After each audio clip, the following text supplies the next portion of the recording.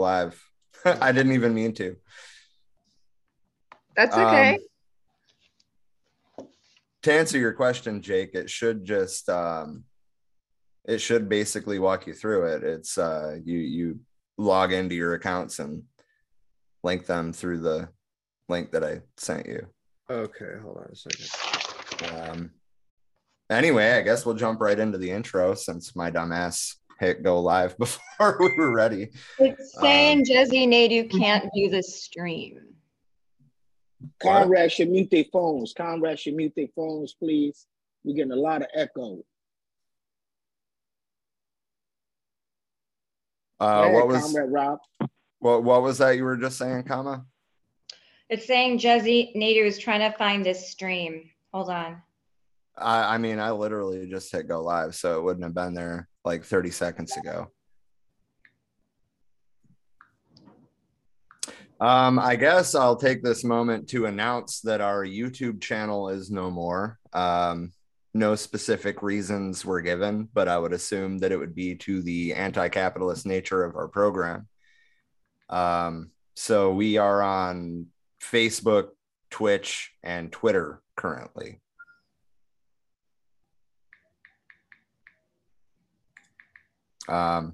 If we want to just like go around the room and everybody kind of introduce yourself, I feel like that's a good way to start. Hi, I'm Kama Patel. I have a degree in criminal justice and a Juris Doctorate from Northeastern, and I've consulted with police departments across Massachusetts, specifically around Boston and the South Suburban Boston. And I am here, and I'm very grateful to be here. Anyone Who's else? next? Shaka should go next.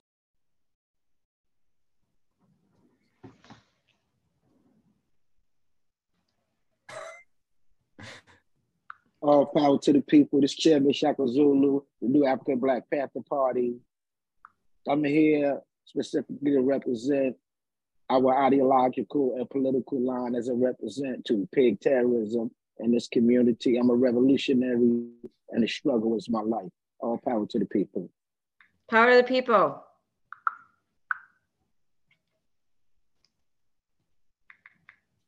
Jake, you want to go next? To have a young Lord Comrade go next.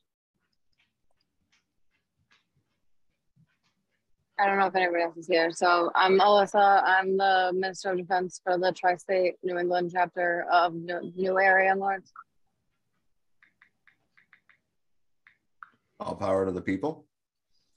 Tom, you want to go next?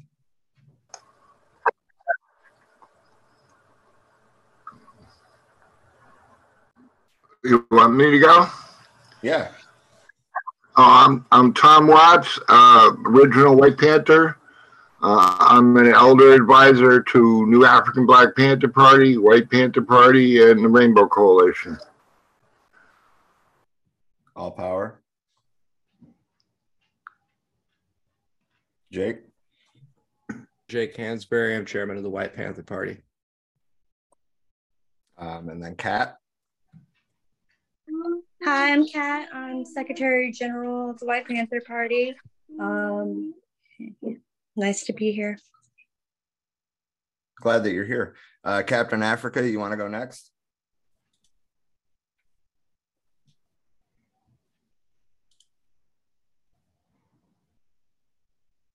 I don't know if you're talking, you're muted.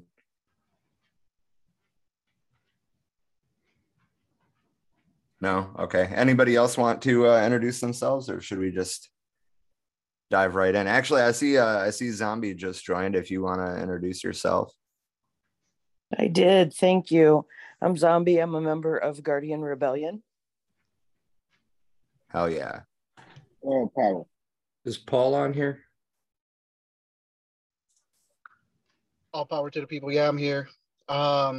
Deputy Chairman of the Young Lords in Illinois. All power to the people. All power to the people. All power to the people.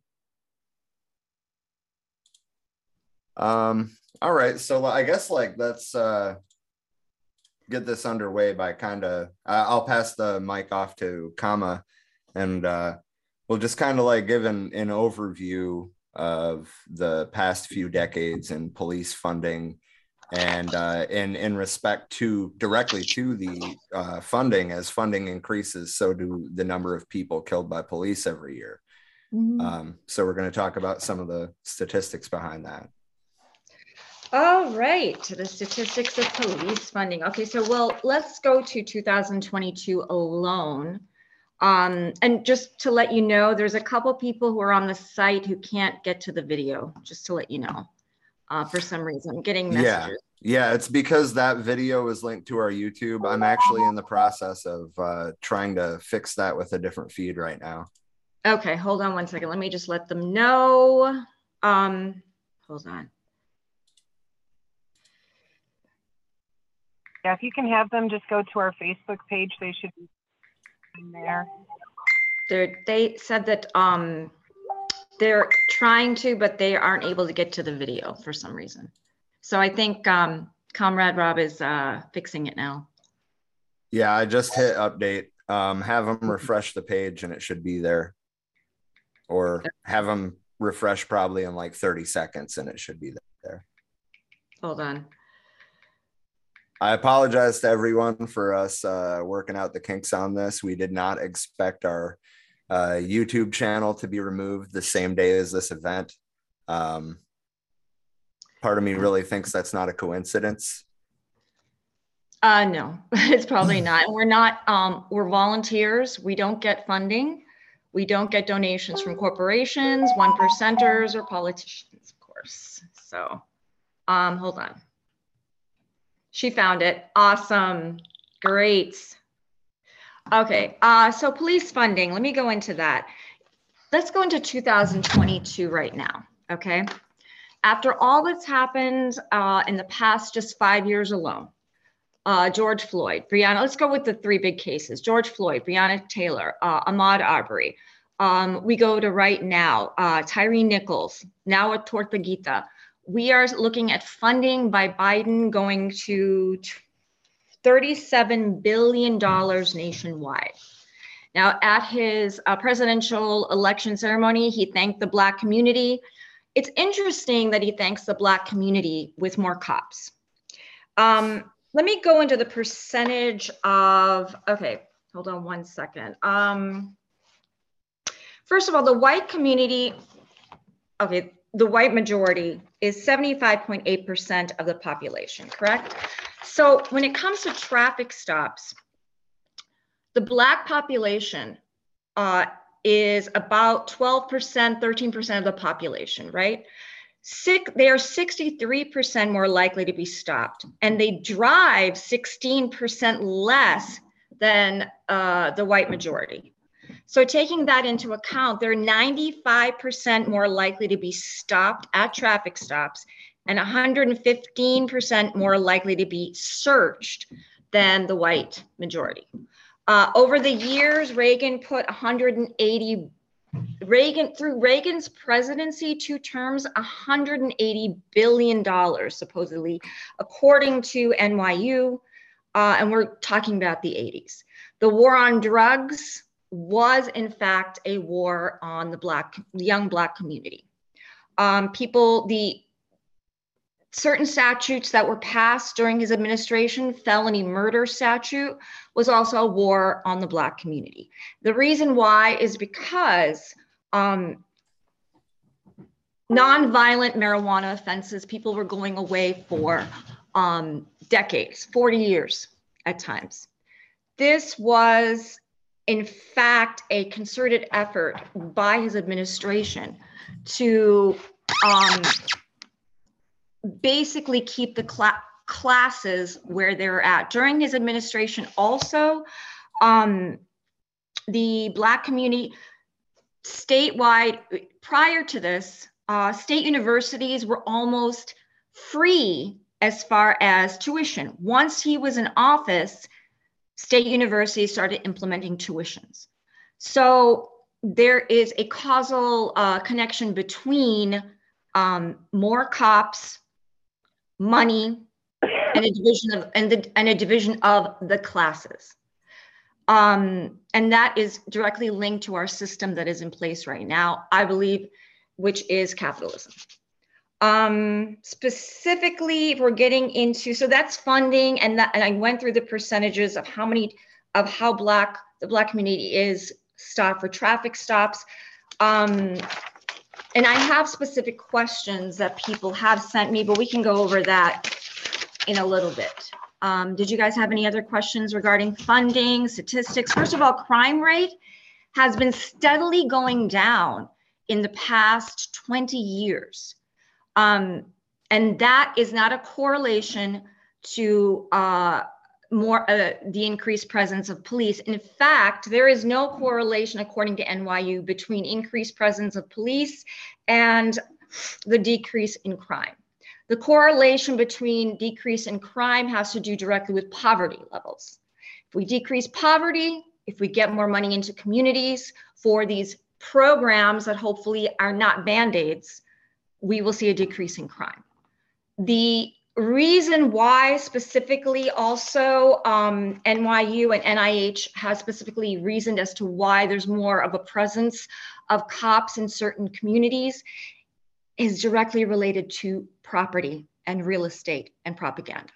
The more Black families move into places like, for instance, in Michigan, Lily White, Livonia, where I live, you can look me up anyways, it doesn't really matter. Where I live, for instance, there's a certain amount that is acceptable of people of color. This specifically relates to the Black community. Above that certain level, it is considered, it's been seen that through propaganda, a lot of the white communities in these suburbs do what's called a white flight. They leave these once very white communities once there's a level of the Black community that is actually seen on the streets, in the schools. This is directly related basically to the increase in cops and real estate. And real estate prices specifically supposedly go down, even though the Black community in these previous white communities don't commit the crimes. They are just trying to live their lives in these communities. So in order to stop that from happening, for instance, in a very close town of mine called Livonia, it is expected, even though the Livonia crime rate has gone down, they're still going to be hiring 16 new cops. Why? Traffic stops. So basically, that's an overview of what I've seen. And then, of course, I've got like 20 questions from people from all over the world, actually. And the whole world is watching Cop City. It's not just America. It's not just North America. It is the entire world right now. And a lot of the older population and libs and people who are privileged don't even know what's going on in Cop City right now. So I'll hand it over to whoever wants to speak next. Chairman Jake's got his hand up.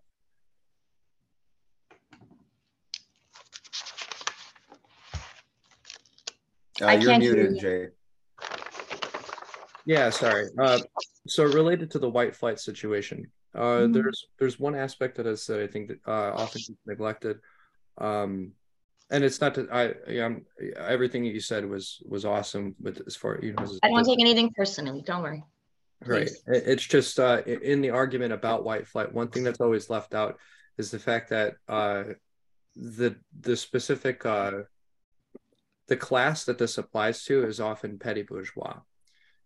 Most of these communities are middle class white communities, and the property values are obviously, in order for them to go down, right, because of the presence of a Black person, with the crime rates, with the crime rate being involved as well, these kinds of things, it has to be a petty bourgeois neighborhood. It has to be a petty bourgeois community.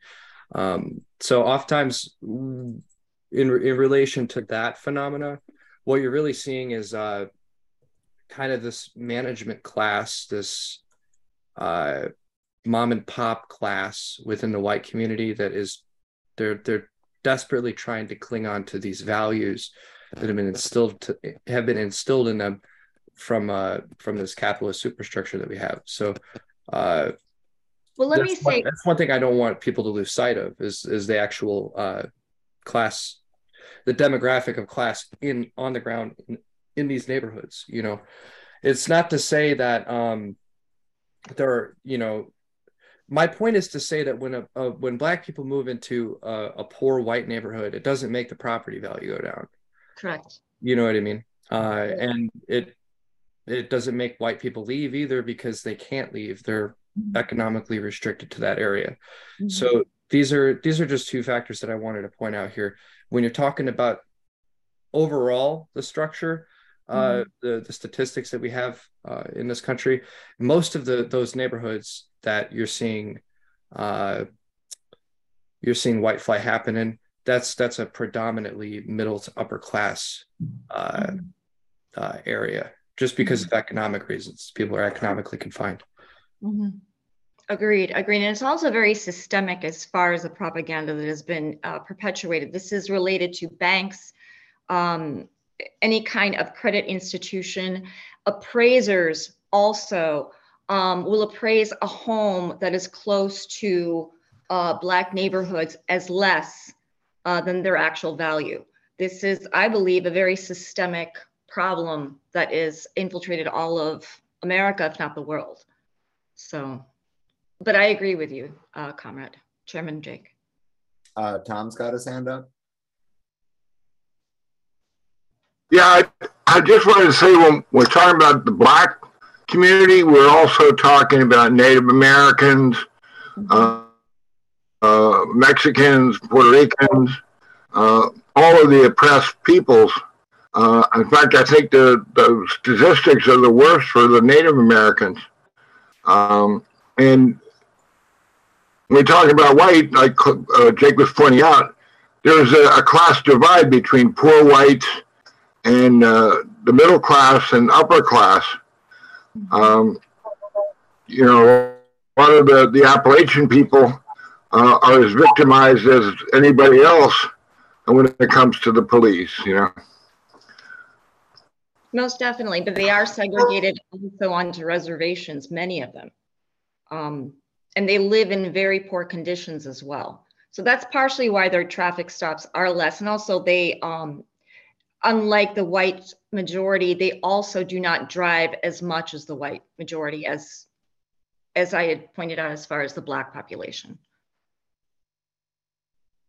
But BIPOC, for sure, Black, Indigenous, people of color are Hispanics, Indigenous and Black, as I said, so BIPOC for sure, as a whole are affected. So in the comments, somebody said separate but equal never went away. It simply hid behind coded language. And yeah, I think that's it true. hid behind criminal laws that were criminal types of laws like felony murder, marijuana offenses. And when you take away young Black men from a community, you're taking away a part of the family. You're taking away the wage earners, a lot of them.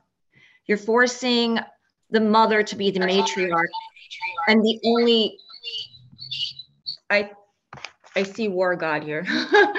But you're taking away basically the major wage earners and the people who actually, you're basically breaking up a family. And that's exactly what has happened in the marginalized Black communities.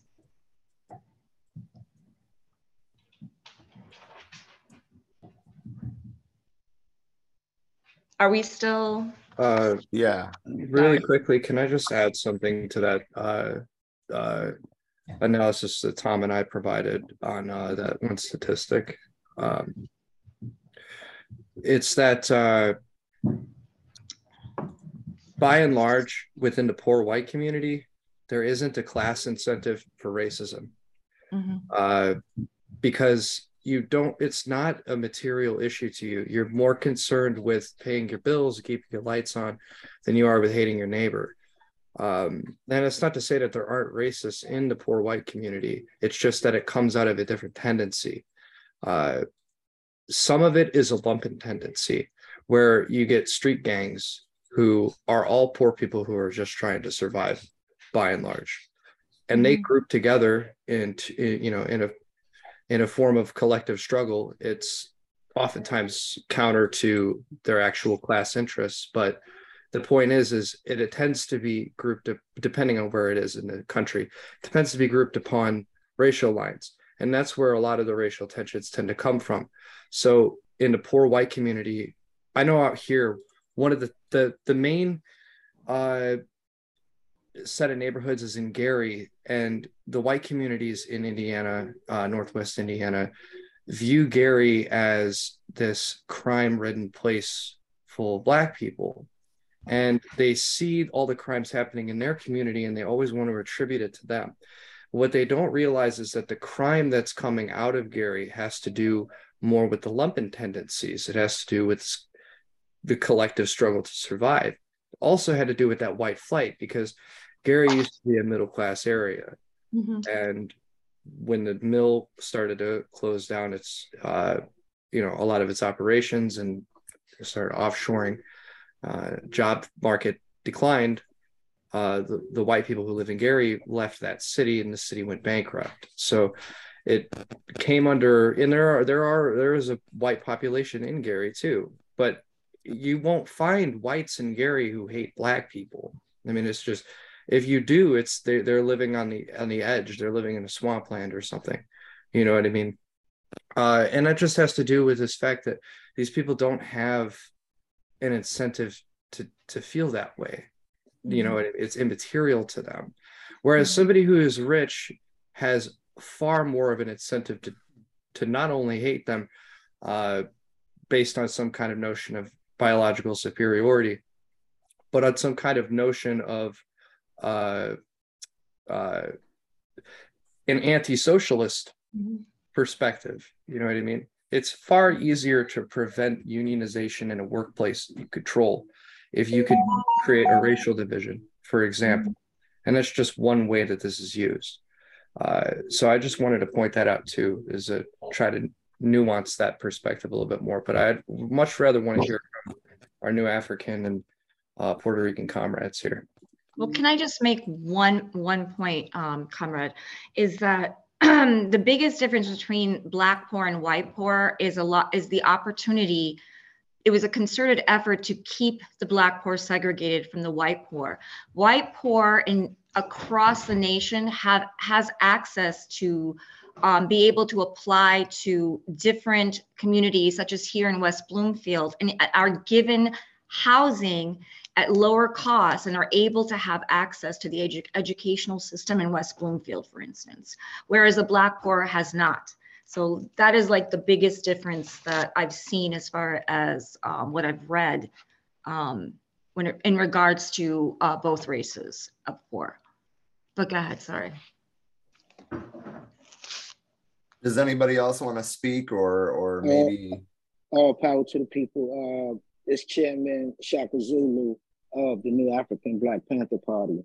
First, I want to state that I don't think when it comes to pig terrorism in our community that poverty was a beachhead from which the pig organized the police against us.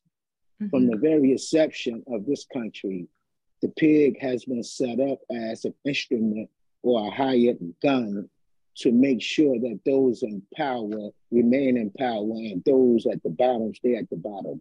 In 1673, I may be off a few years, you had a Bacon Rebellion in the South where this guy was upset that he had a little bit of land and he wanted more land from the Berkeley government at the time, and he couldn't get it. So he organized some indigenous people, some African people, and some poor whites into an army in which they attacked Virginia. And they almost succeeded until he got sick and died and the struggle phased out. But the point here is that when Blacks came to this country, they came here specifically for economic purpose. And we need to keep that in mind.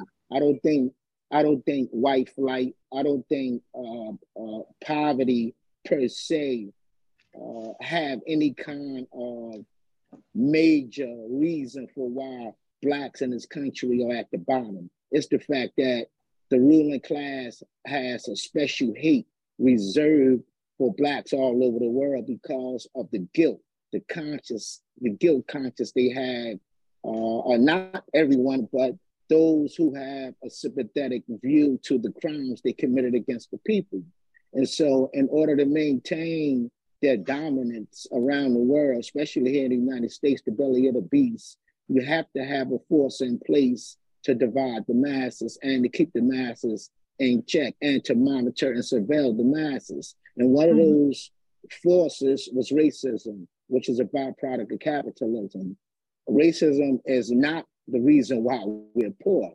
Racism is an expression of pseudo ideology to keep the masses divided. We're poor because we are at the bottom of this society. We have always been at the bottom of the society since 1619, when 20 Blacks were injected into Jamestown, Virginia.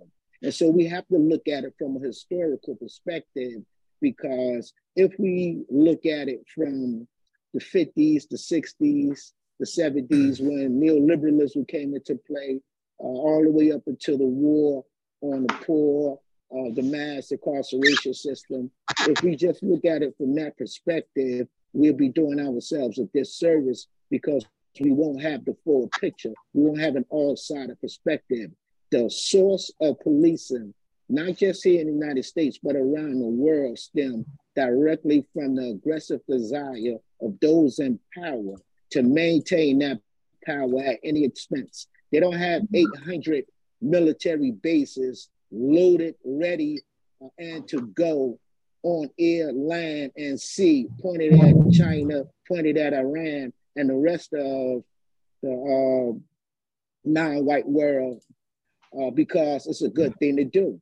They have it there because guns, bullets, police, armies represent the interests of those in power. And in this society right here, African people, or new African people, are neo-colonial people. We are a people who have been rejected and subjected to the boot of our enemy. And so we believe that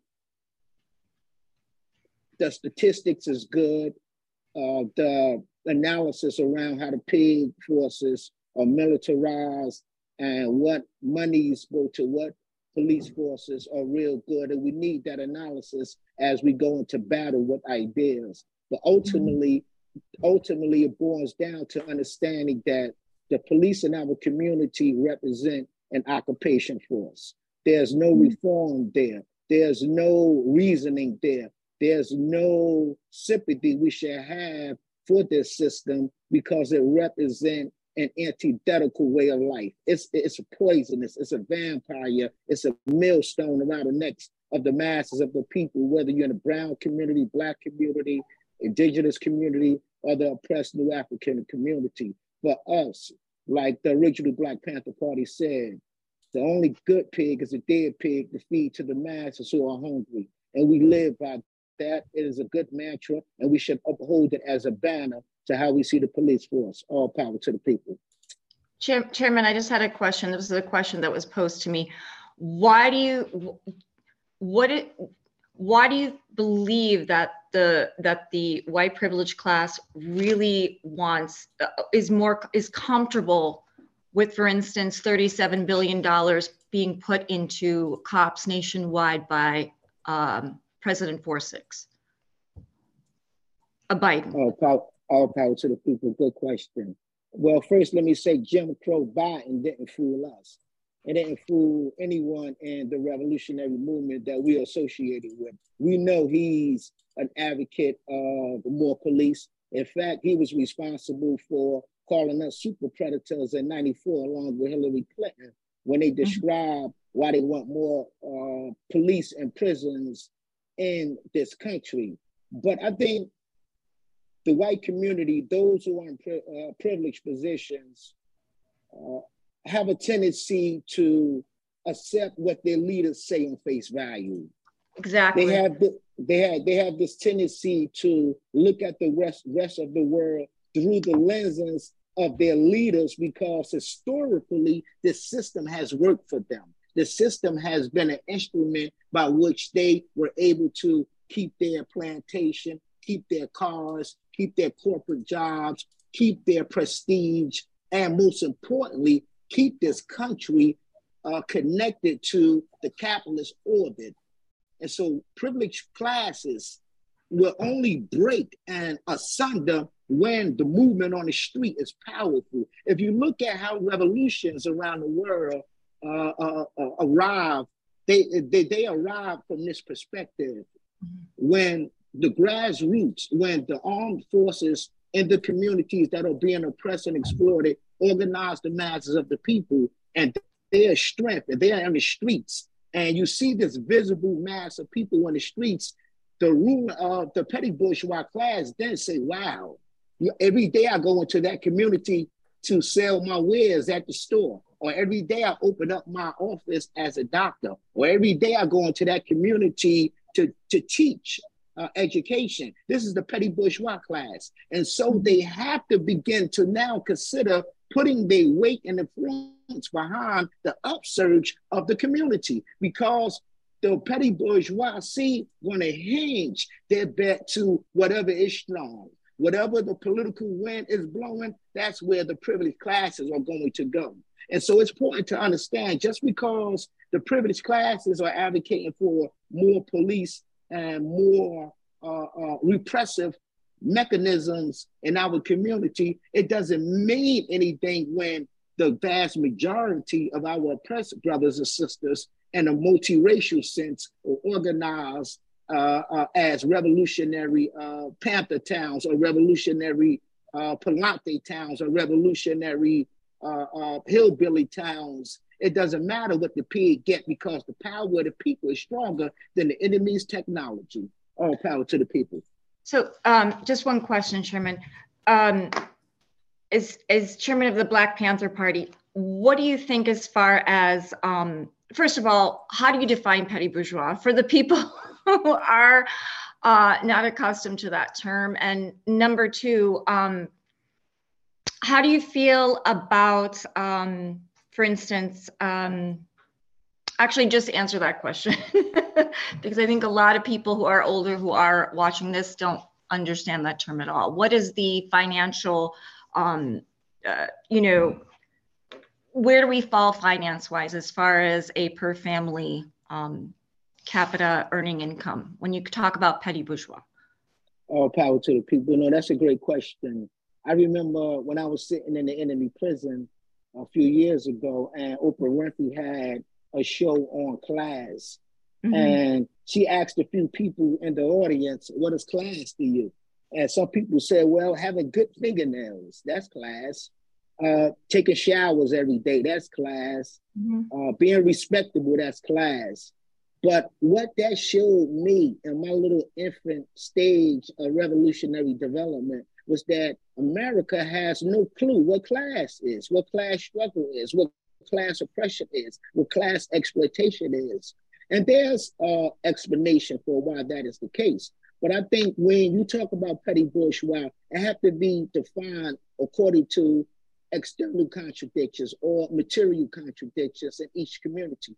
For us, in our community, we are at the bottom of society, poor Black folk. So when someone in our community open up a business and they don't use those resources to empower the masses, and they take that bag of money out of town at sundown, then we're going to call them an exploiter. We're going to call them a petty bourgeois exploiter, because they have shown in practice they're more concerned about being greedy and taking that money to another town than empowering the people. So for us, African people, a petty bourgeois person is anyone that is more concerned about padding their own pockets than empowering the people. And they use the rhetoric of empowerment to hide their dirty deeds. This is what the petty bourgeoisie does. It hides their dirty deeds by saying we support police. Let me give you a good example.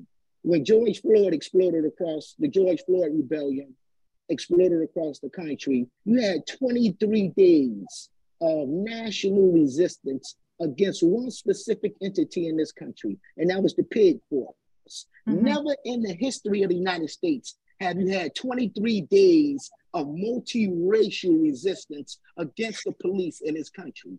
There have always been Blacks who had to fight with allies against the police. But when George Floyd rebellion occurred, you seen whites in rural areas walking in the streets, coming out of the cornfields saying, Black Lives Matter. You saw indigenous brothers and sisters leaving the reservations saying indigenous and Black Lives Matter. You saw our Latino brothers all over the world saying that their lives matter along with Black Lives Matter. And they marched against the pig force because all of them were affected by that. And Congress, who are the representatives of the ruling class, they put on their Kente clause. They took a knee in Congress and said, we will never allow something like this to take place again. Now, for us who are clear on who the enemy was, we saw this as a subterfuge, smoke and mirrors, as a pacification tool. And this is what the enemy used to pacify us. So for us, we have to make distinctions, comrade, where we at with respect to the class structure in our own communities. I would imagine that the Young Lords have a different analysis as it pertains to the petty bourgeoisie in their community, and the same way with the white comrades, because we all have external contradictions or material contradictions that are fundamentally different. And so that's how we look at a petty bourgeois person. Someone who is more concerned with making a dollar bill rather than using a dollar bill to empower the people so they can become agents of change and enter political life as agents of change. All power to the people.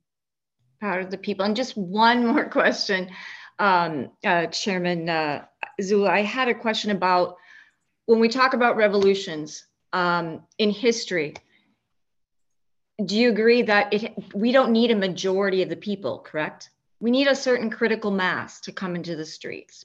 Right now, we have in total, including police, including National Guard, including the military, 4 million people, correct? So critical mass has been shown throughout history to be 3.5%. So in this country, 3.5% critical mass would be about 12 million people. So basically my question is, what do you think about critical mass versus majority? Because there seems to be this weird dream fairy tale that we need a majority of Americans, and we don't. Yeah, no, I agree with you 100%. I think history boils out here that a small, determined, indomitable spirit can serve to incentivize people to get mobilized in the street. And let me just give you 1 or 2 examples, and I'll be brief because I know there's other comrades on this panel, and I would love to hear from them. I remember reading up on Pedro Albizu Campos, who is one of the great heroes of mine from Puerto Rico. And this cat was fiery. This cat was rejected, outcast, and spat upon by the privileged class in Puerto Rico. And so he went to the countryside along with the Macheteros and other elements, and they began to organize there. And they made a lot of mistakes early on, but they didn't give up. It was only a few of them, no more than 50. But after a few years, with Pedro being captured, thrown in prison, and then released and ultimately murdered by the United States in prison, the nationalist movement exploded across the country. In 55, you had an uprising. They had to call and give them a fake independence. And that's when Munoz came to power. So what I'm saying to you, comrade, is that if you look at the Montgomery bus boycott here in the United States, and I'm just using that as an example, I could give you 1,000 more, but look at what Martin Luther King did at 55.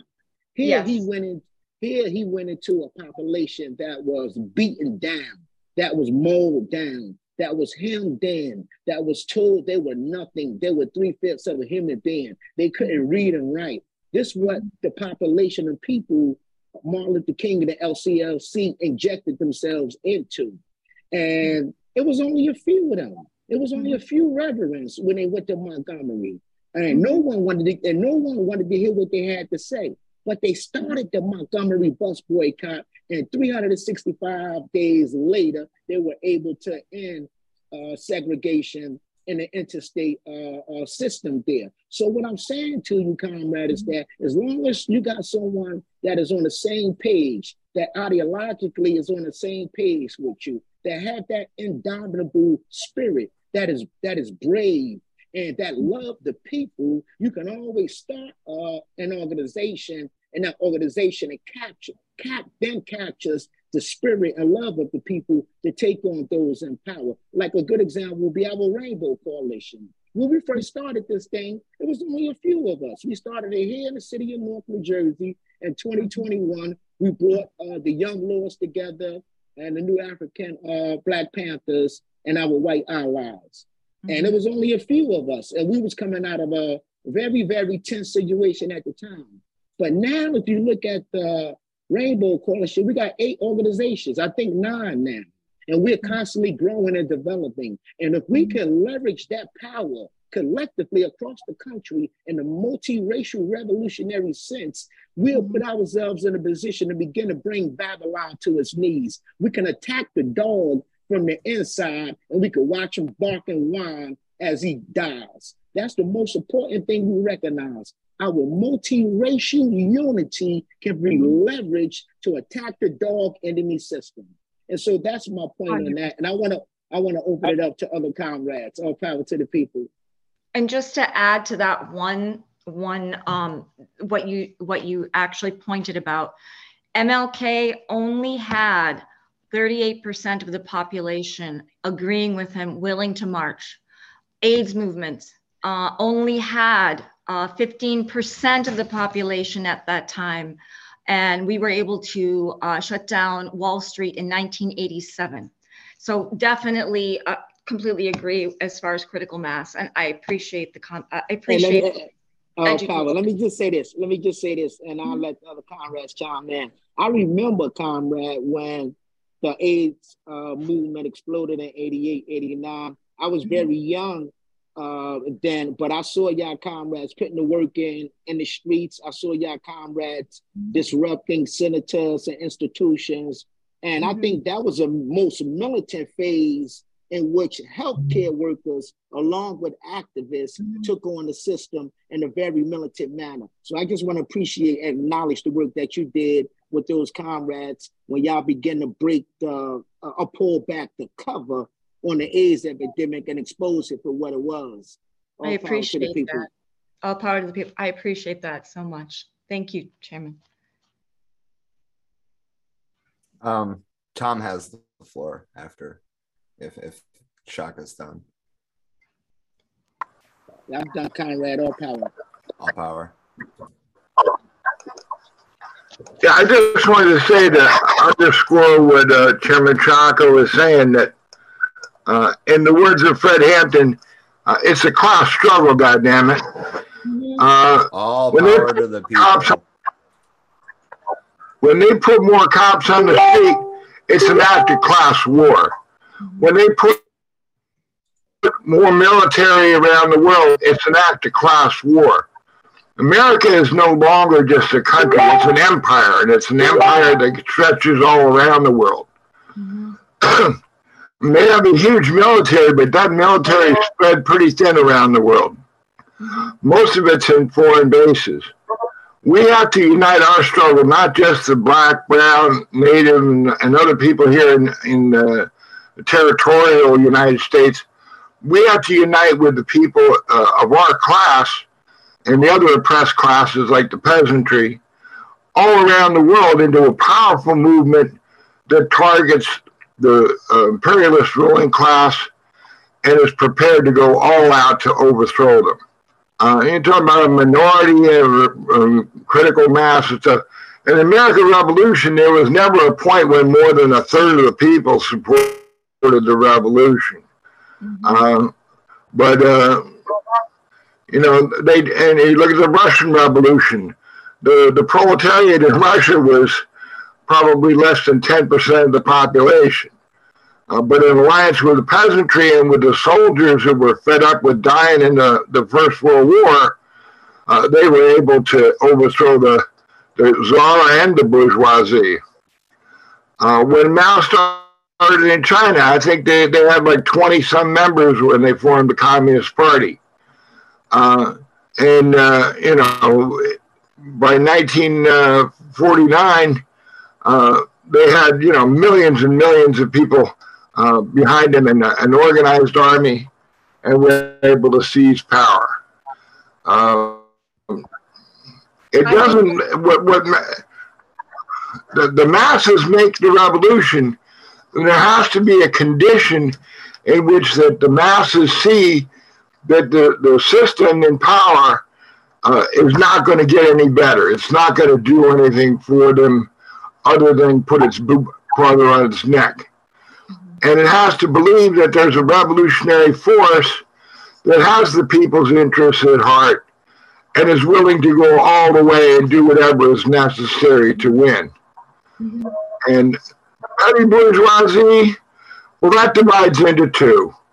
Like the upper section of the petty bourgeoisie, they're so close to being rich, you know, that they think they are the rich, you know. The rich figure you got to have at least $1 million.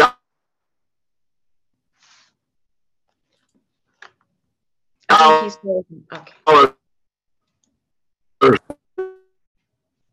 okay. Breaking up, Tom. You're breaking up pretty bad. We can't even hear you. Yeah. I wanted to add as far as the marginalized communities, transgender, non-binary, LGBTQAI, but I wanted to specifically say transgender and non-binary as well. Transgender is going to take a hit. It already has. Transgender, non-binary as well. Comrades, can you mute your phone, please? Can y'all mute your phone, please? Comrades, can you mute your phone, please? Oh, wow. Who is that? Go ahead, comrade, sister.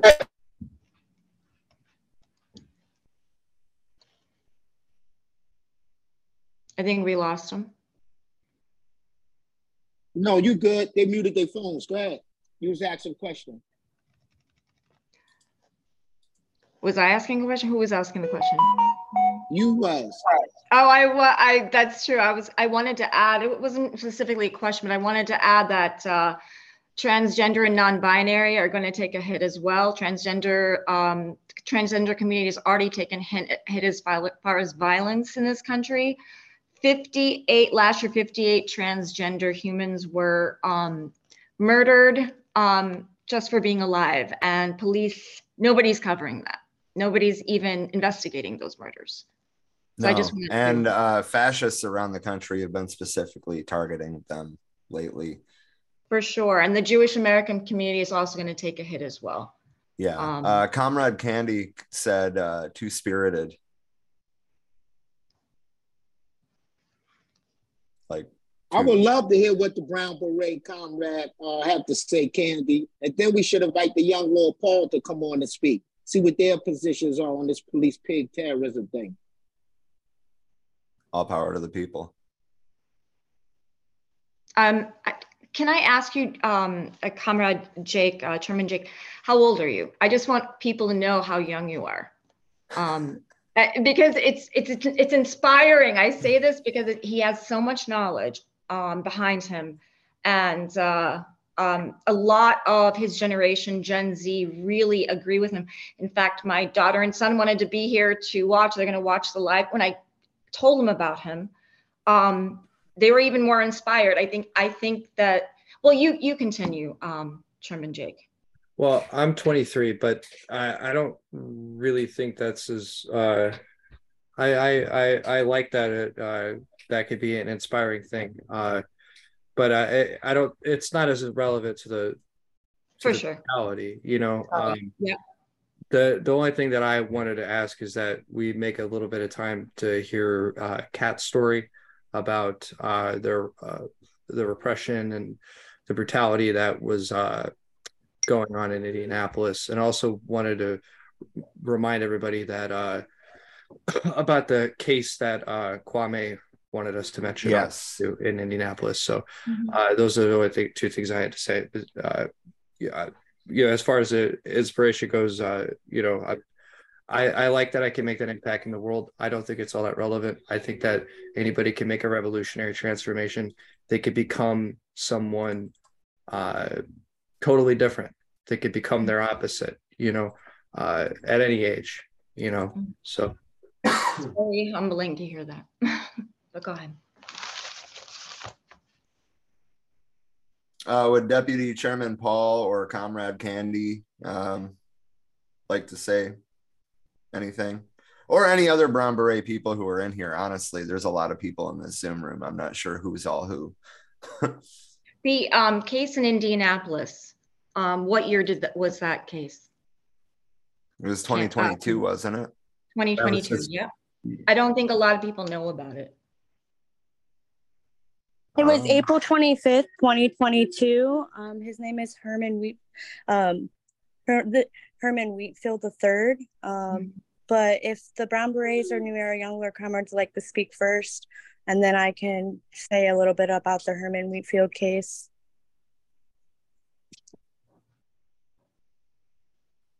Thank you, comrade. I was going to wait until you were done, Kat. But I was just going to say the reason why I added Two-Spirited to the list of folks that are being attacked right now is because we throw around a lot of these acronyms. The LGBTQA2+ community is taking a hit. But here in my community, it's more about, it's still based on that class, obviously, and a lot of academics and students in college, unfortunately, are also kind of falling into this. We have this university here is on the Kinlani lands of the Dene people. And so we have a huge population of unsheltered folks that don't even have the ability to express if they're two-spirited or not, because the LGBTQA+ has taken over, and it's predominantly white petty bourgeois students that are leading that movement here in this community. And so then they're not acknowledging that they're on stolen indigenous lands, that it's occupied lands, and the police are targeting them consistently. Even with our policies, they created the you know, like you can't be homeless. So if you're in a tent or you're caught sleeping at the bus station or anything, you're going to be picked up and arrested. And then there's no repercussions even in the court system for them to even say, hey, guess what? I happen to be sleeping on my own lands, because that's just invisible in the court system as it is. And then the people around them that are doing what I call an oppression Olympics, it's, you know, well, okay, we can't talk about trans folks and the violence that they're experiencing in this community, because again, it's still a lot of those trans folks that are predominantly white and petty bourgeois are also implementing the harm and violence towards our indigenous brothers and sisters on the streets. And then it becomes really confusing for folks to even get a platform, whether it's in city government council or even in some of the, you know, because we do serve the people and things like that. But they come to us and they're just like, hey, how do we have our cases heard when we're two-spirited, which is radically different than the other parts of that acronym? And people aren't willing to take the time because, you know, us brown people have been invisible in so many ways that it's part of that manufactured disunity among us, right? And so then we have a hard time, and then some of it plays into that Olympics around, well, who's being killed and why? And then I like what Chairman Shaka was talking about in terms of the co-optation, if you will, of certain slogans. They've been devalued. They've been talked about, you know, like Black Lives Matter. And then I saw Natives Lives Matter and this and that. And then was a way for the White Lives Matter movement to come out. And so then the police are here, they're sweeping all of that under the rug, obviously, because their balas, their bullets come first, and then they ask the questions and cover up later. And so that is always so huge because we're not taking time to really understand what it means. What if you're trans and two-spirited? These are, you know, things that like a lot of the petty bourgeois around here are not willing to even stop and talk about because they don't want complexity. So I was just throwing that in there, and I'm interested to hear what everyone else is saying. All power to the people. All power to the people. All power to the people. If I could just interject, comrades, this Chairman Shaka, first, let us be clear that we uphold the statement that was released in 1971 by Huey P. Newton on gays and the liberation movement and the women's liberation movement. We believe that we have to look at the trans community through the lens of class struggle, that those in power who are advocating for the human rights of gays represent a class interest. They are part of the upper productive system, and they want to do what they did with feminism. They want to meld it close to the state. They want to make sure that if there's any advocacy for the LGBTQ, it be done within the lenses of Congress, and that they come up with rules and regulations that prescribe their humanity. And we say tactically, that's a good thing. Everybody should be afforded political, economic, social, and cultural rights. But when we make analysis of the LGBT community, we have to be clear that some of these folks are in the lap of the enemy. Some of these folks are our enemy. In fact, every time they organize some kind of event, the local political structures around LGBTQ, witness who's riding those cars that come through. They work for the corporate power structure. They work for the local political structures. They are incentivized to come out there because of the dollar bill. So when we make an analysis of the LGBTQ community, we have to be clear that we have some enemies there and we have some friends there. And we have to be able to unite the friends, isolate the right, and win over the uncertain. That's the best way in which we should deal with our brothers and sisters, a part of the LGBT community. Because I'll be damned if I make a blanket statement saying I support the Koch brothers who happen to, and I know they don't, but happen to support LGBTQ. Or let's say on the other side, Warren Buffett say, well, you know, I support it, so let's have a press conference with the Black Panthers because we all agree that LGBTQ should be given some rights or given all their rights. I know those folks are a part of the rightist pendulum. They are our enemies. And class analysis, class struggle, class perspective give us that benefit that others don't have. And so I just wanted to be clear on that position. All power to the people. Let me just add, being part of the queer community and also being part of the queer community in Detroit and Boston, I will say this. As far as the gentrification of Boston, for instance, which I watched happen, right now half of Boston is owned by the older white gay community.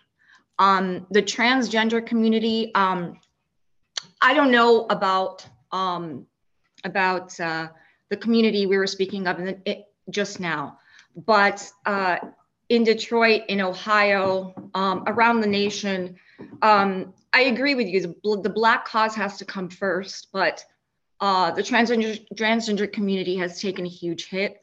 I understand that when we talk about passers versus people who, the Black transgender community, for instance, when we talk about passers versus non-passers in the transgender community, people do want to fit in, people end up assimilating. That is somewhat of a problem, but this is not across the board to the transgender community.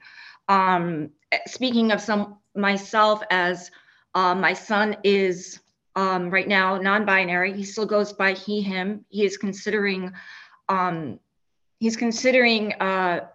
becoming trans. He is brown, but at the same time, him and his community, and this is anecdotal, of course, him and his community that he is with right now puts the Black cause first. So perhaps what you're seeing is something that has to do with community to community as far as the poor in relation to that. Many transgender cannot even hold down jobs or even get jobs that are in many communities around the nation due to the fact that there's a huge stigma against them, especially once the transgender humans who are going through gender affirming treatment. So I'm just coming from this point of view. I understand your experiences, Chairman, and I appreciate them. I'm just saying that for my anecdotal experience, many of the young transgender are actually seeing the Black cause as the biggest issue right now. All power to the people. All power. I unite. So I wanted to say that, you know, women's rights, for example, the transgender gay liberation movement, we can go on and on. A lot of these movements were supposed to have their rights afforded to them under the capitalist system. They were supposed to have their rights afforded to them through the capitalist revolution, overthrew the kings. What we see here is it splits into two, like Tom said. You've got one side of this movement who is very clearly advocating for human rights, civil rights, right, that should have been afforded to them, right? And then that's where it ends, right? And then there is a sliver of this struggle that sees that that is not where it ends. In fact, economic rights are actually more important. They highlight more human dignity. They highlight more of your human civil rights than you could ever get under a capitalist system. So I essentially, from what I see, you know, we have to support the movement that talks about how your economic rights are an extension of your human rights. So your right to collectively own the means of life, for example, right? That's a human right, right? And it ties into your identity. It ties into your place in the community. So I guess what I'm saying here is that there's two portions of that movement. And it's important that we find comrades, the people who are in that revolutionized sliver of that movement to work with, try to uphold their view on this. And it would be excellent if we had somebody who formally represents an organization from that sliver of that movement on this call today to talk about that. But because they're brutalized by police all the time. I mean, you could look back at history, the decades and decades of people in the trans community, gay people, just openly being essentially lynched in all over the country. So that's the aspect of this that we're going to miss out a little bit of. I mean, I'm sure there's one or two people here who could do some justice to that claim, but nobody, I guess, here that's explicitly fighting for that community,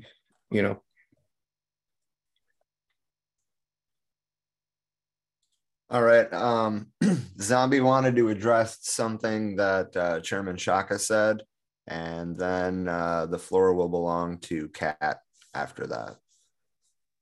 Yeah, I very much appreciate the conversation about the intersectionality.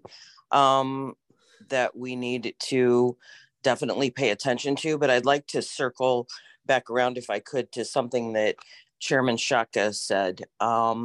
He talked a little bit about the militarization that we're seeing with police departments around the country and around the world. And I think that this kind of hits close to home for me and my group, because some of our members were acquainted with and had done actions with Tort Manuel in the past.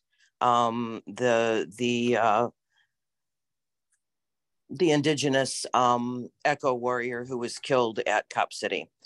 So what we have been seeing, and we do work very closely with other eco groups, what we have been seeing as far as the reaction of the police to those groups is that they are escalating their military tactics, and they're also escalating the way that they handle them afterwards. I believe that we're now up to like 16 of the protesters from Cop City have now been charged with domestic terrorism. It's 19, so, but yeah. Is it 9? Yeah. Yeah. So the escalation, and I know that in other countries, members of Just Stop Oil, Extinction Rebellion, many of them are being charged with these just out of bounds charges that have more to do with war crimes than protest. And I just kind of wanted to speak to that, because Chairman Shaka had brought up the militarization, and I think that's something that people have been worried about for a couple of decades. I mean, since 9/11, I can remember the people right after 9/11 that were so worried about the Patriot Act for this very reason, and people were calling them conspiracy theorists. And now we've circled around and it's come to fruition. And I think it's something that we really need to open our eyes and look at, and just, I don't know. I don't even know what to say. It's just, it's terrifying. It's terrifying. And that was the first thing I thought of when Chairman Shaka brought up the militarization. So I appreciate you guys letting me share that. All power to the people. All power to the people. We appreciate you being on here. So next will be Comrade Kat. We're going to start talking about Herman Whitfield III.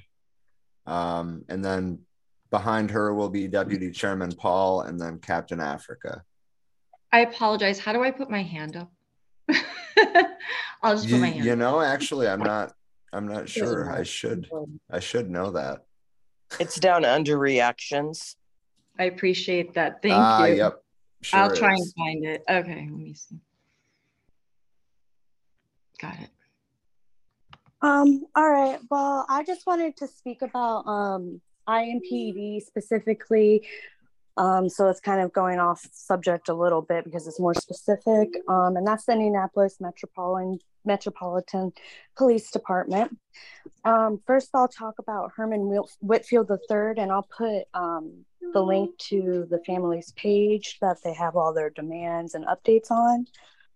But his family called an ambulance for mental health crisis, and IMPD showed up and killed him, and they are fighting for justice for him right now.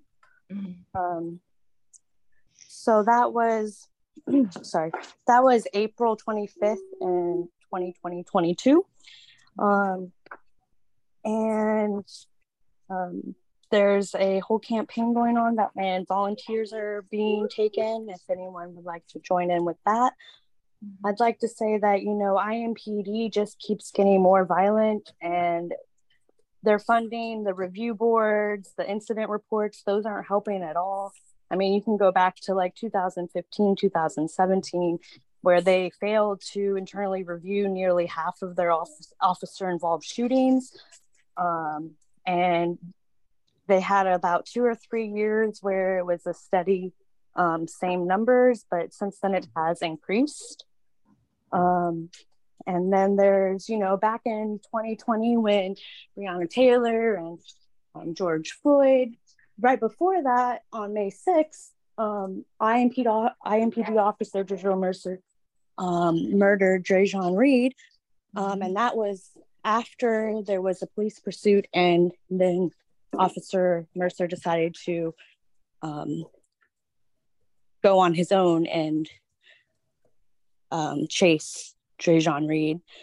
And then 8 hours later, not even 2 miles apart, they also killed Mikhail Rose.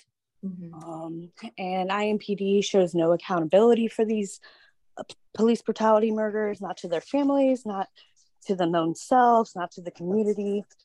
And I just think that is a very good thing to touch base on, is how they've gotten more funding, they've gotten review boards, but yet they still show no accountability. I mean, their Chief Taylor 2 weeks ago put out a statement about Tyre Nichols and how that they shouldn't, sorry, and my son is climbing shelves, that that should not be in the police force whatsoever, and that he is ashamed that these are police officers, but yet the one that's on his payroll, he shows no accountability for, and lets them murder people. And it just keeps getting worse. So right now, IMPD is not showing accountability. They get violent, and that's the whole country right now. But I'd like to touch base on the Herman Whitfield. You're muffled. And that there is an open police brutality case right now. And if you'd like to get involved, I will share the link. Absolutely. I will be copying that link and putting it in the Facebook comments as well. All right, so is that all, or do you have more? Well, my son is choosing that to be all right now, so okay. Others can go. All right, that's fine. Deputy Chairman Paul, that brings it to you. All right, all power to the people. So all power to the people, all power to the people. I first wanted to say, I thank Comrade Tom, for his comments to bring into this conversation that, we in the U.S. tend to look at everything as a black and white struggle. And a lot of other communities tend to get overlooked in this struggle and their contributions to the struggle. And so I thank you, Comrade Tom, for bringing that out, that these issues also are reflected in the Brown community. And I say Brown community because I don't really use the term Latino or Hispanic, because both of those terms were colonized terms given to us. Unfortunately, they have, I believe Chairman Shaka said that sometimes people adapt to the situations. And so, we've taken those terms Latino or Hispanic and tried to adapt to them and turn them into an identity to unify us. Unfortunately, unifying under a term that still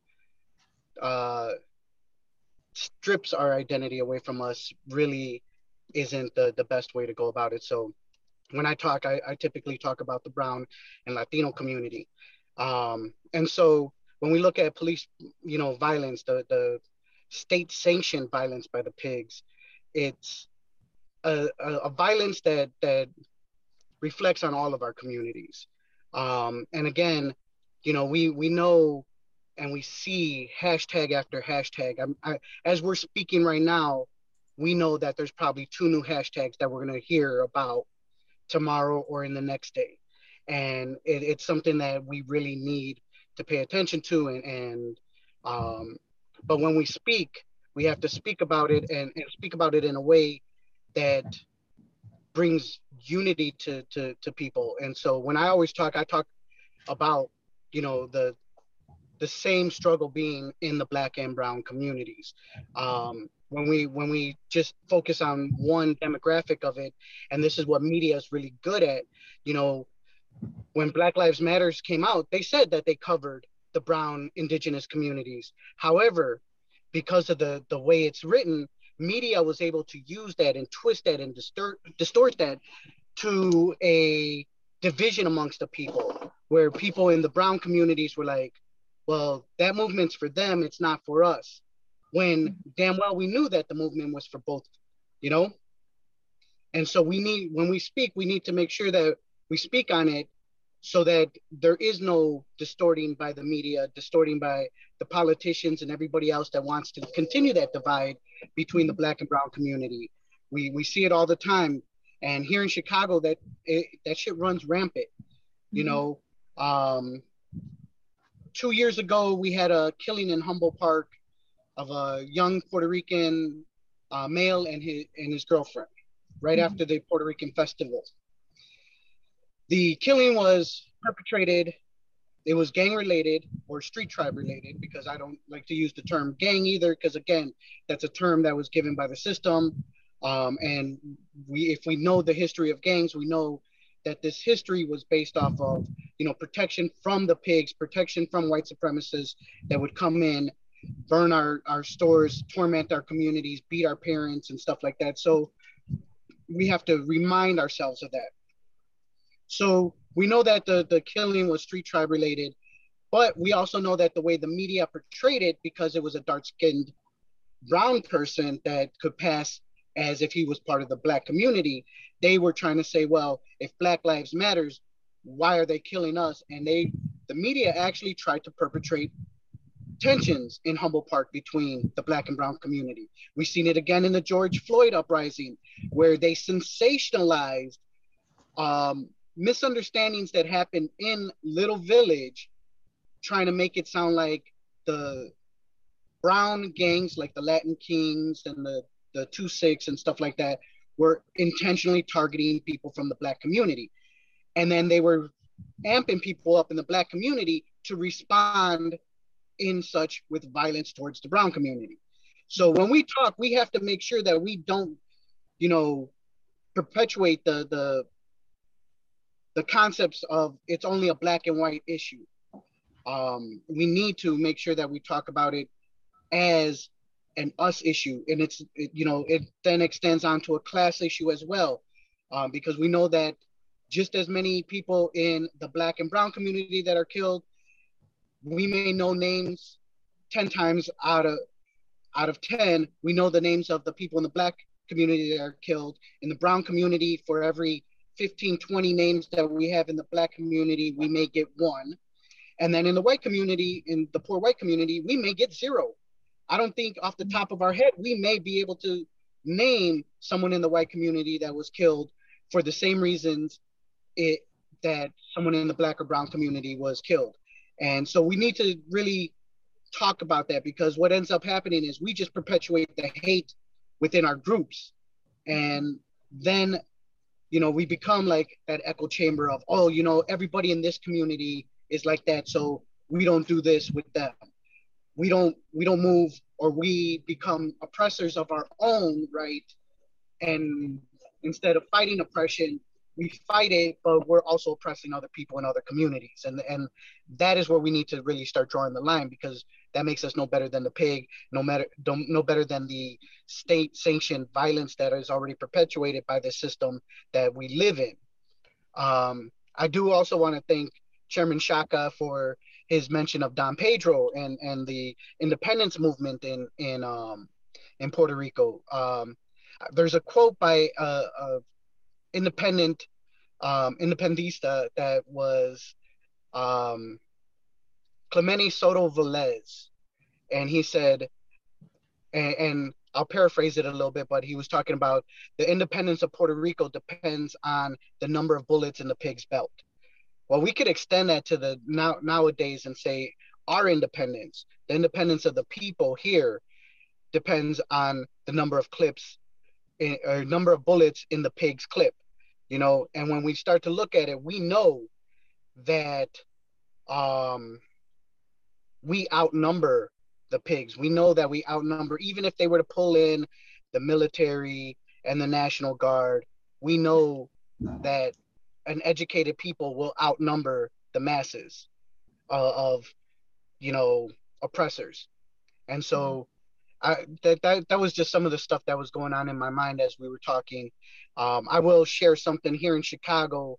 I know we opened up also with statistics on police or pig sanctioned killings, and these are, I call them sanctioned killings because they don't have no repercussions. They don't face charges.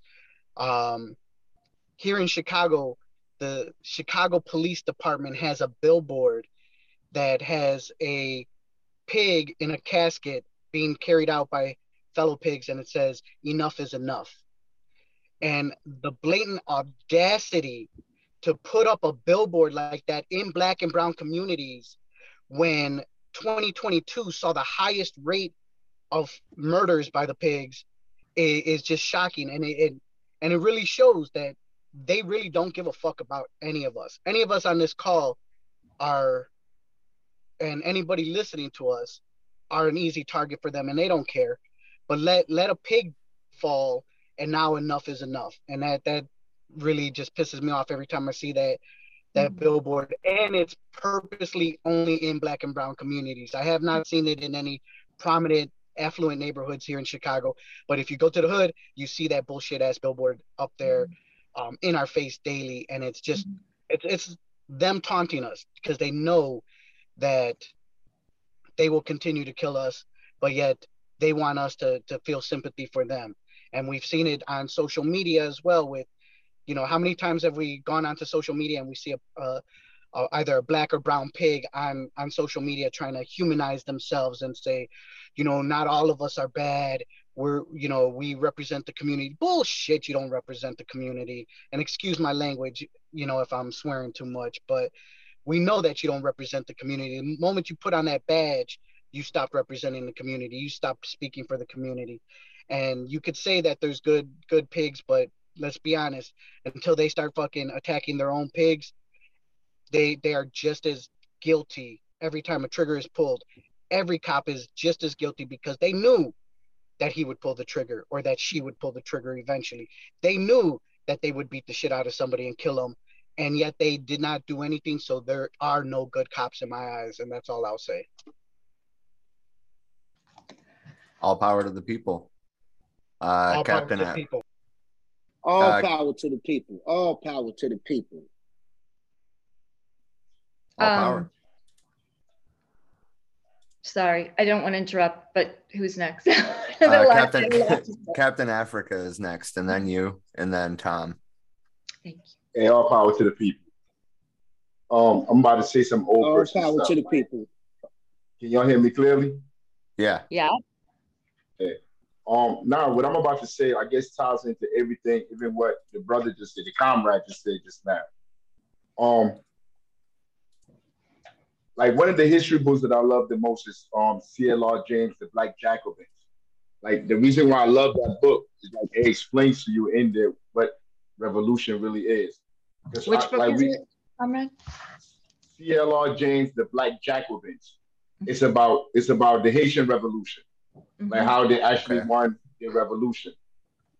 And there's a quote in there, by Toussaint, and he's saying like Toussaint knew, like he knew the people he was fighting. He never had the illusion that they conferred any. No. Let me go back. It is Toussaint's supreme merit that while he saw European civilization as valuable and necessary thing, and strove to lay his foundation among the people, never had the illusion that it conferred any moral superiority. That's the institution that we're dealing with now. He knew French, British, and Spanish imperialists for the insatiable gangsters that they were. That's the society that we're in now, the government that we're in headed by Biden. That there is no oath too sacred for them to break. No crime, deception, treachery, cruelty, destruction of human life and property, which they would not commit against those who could not defend themselves, which is us, because we don't have no weapons. So it's like, I'm listening and we come at this from identity politics. It's like, at some point, those identities that they give us, that they ascribe on us, is how they separate us.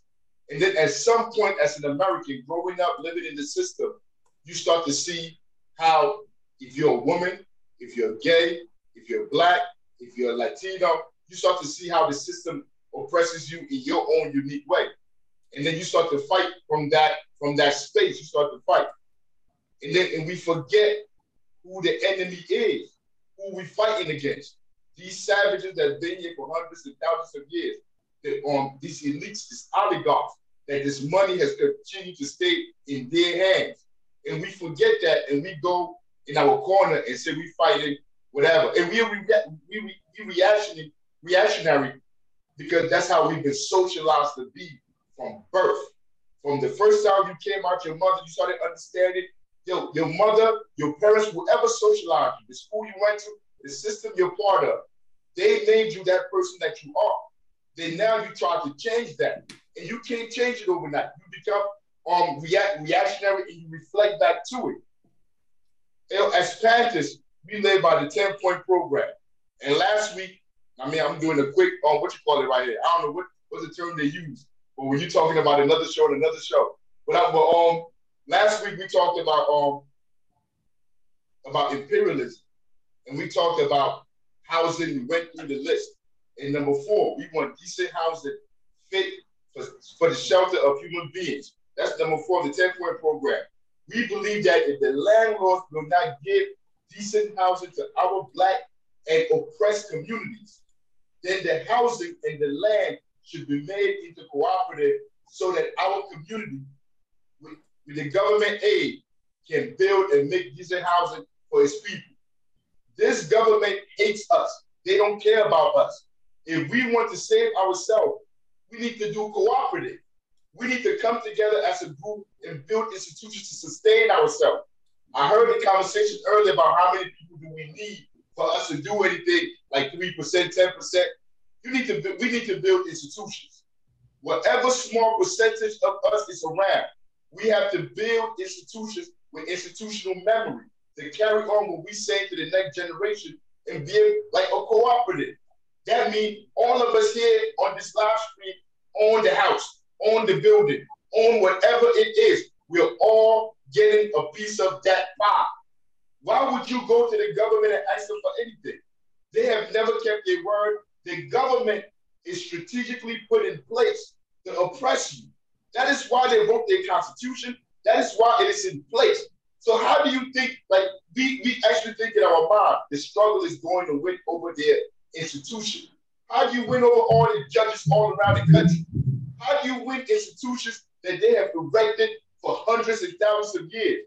No, I'm a sociologist by trade. I didn't go to school to make money. I went and picked a dumb, what you call it, a dumb major. Like, that's how the world look at it. Sociology, oh my God, you're going to be a sociologist, you're going to be a political science, you're not going to make no money.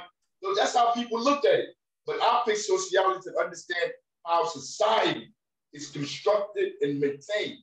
And if you take nothing away from what I am saying, institution building is what our purpose is, because that is how they control our lives. So if we wake up tomorrow, we send our kids to their schools, we send our schools to their entertainment mediums, our kids are going to turn out and be what they want them to be. But if we organize and we come together and we understand our identity, our ascribed identity that they put on us, it's not our issue. But that imperialist, that Black mayor, that Black councilman, those Black teachers, those white, those Spanish, all these people in our communities, they work for the system that's oppressing them. So just because they look like me, they sound like me, they say colloquials like, right on, power to the people. That don't fucking mean you with me. It means you're co-opting my struggle to oppress me from the space that you're in, that the white supremacy or the social structure, this oligarchy has given you. So we want to fight back. what the chairman teaches us, Chairman Takaju, that's my chairman of our party. What he teaches us in our community is to build dual contending powers. Build your school. I don't care if it takes you 10, 15 years, you by yourself. You have to build that school that teaches something different.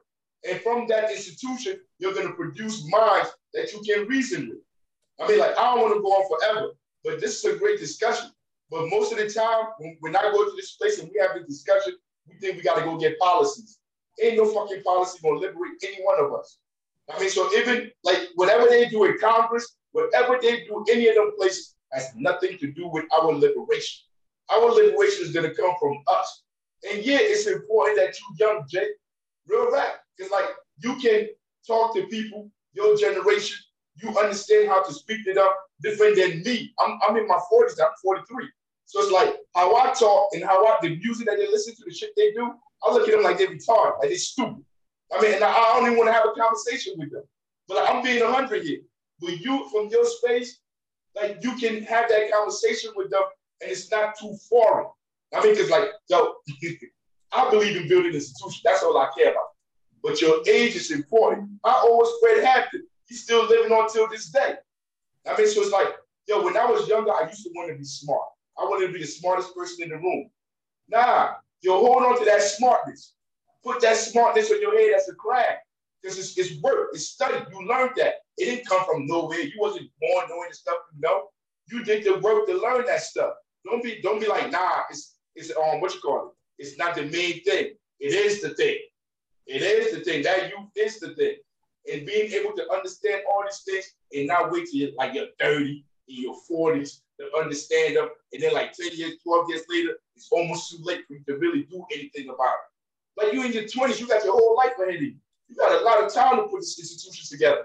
We put this institution together, you got to manage it and then pass them on. I mean, real talk. So that youth is big, man. And what we're doing here is big. I want everybody to understand. You could be doing anything.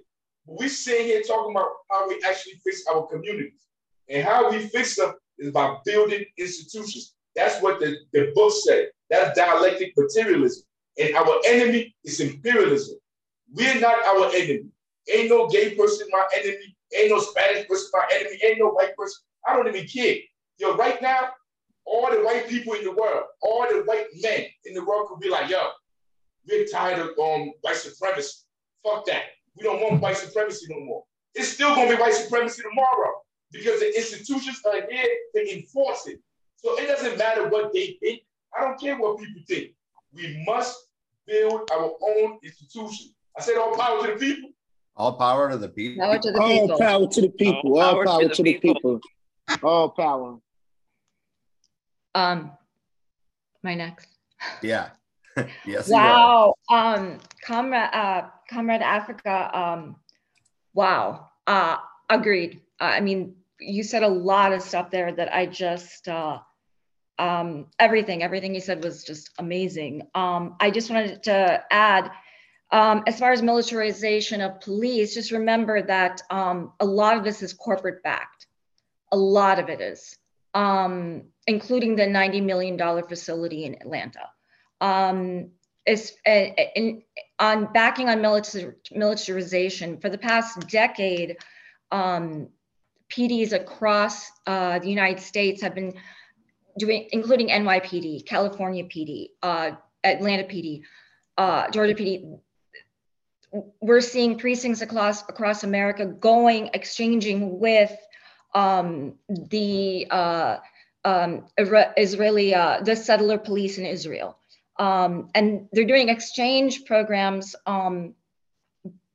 basically to teach each other how to tactically go after marginalized communities. The police, one thing about police investigating themselves that Kat had mentioned, in many other countries, including the UK, when there's police involved with a shooting or a beating, they do not investigate themselves. There's always an independent investigator that is not affiliated with police. In this country, we see press releases from police as actual research articles. They are not. Police handle all the evidence, including the police reports.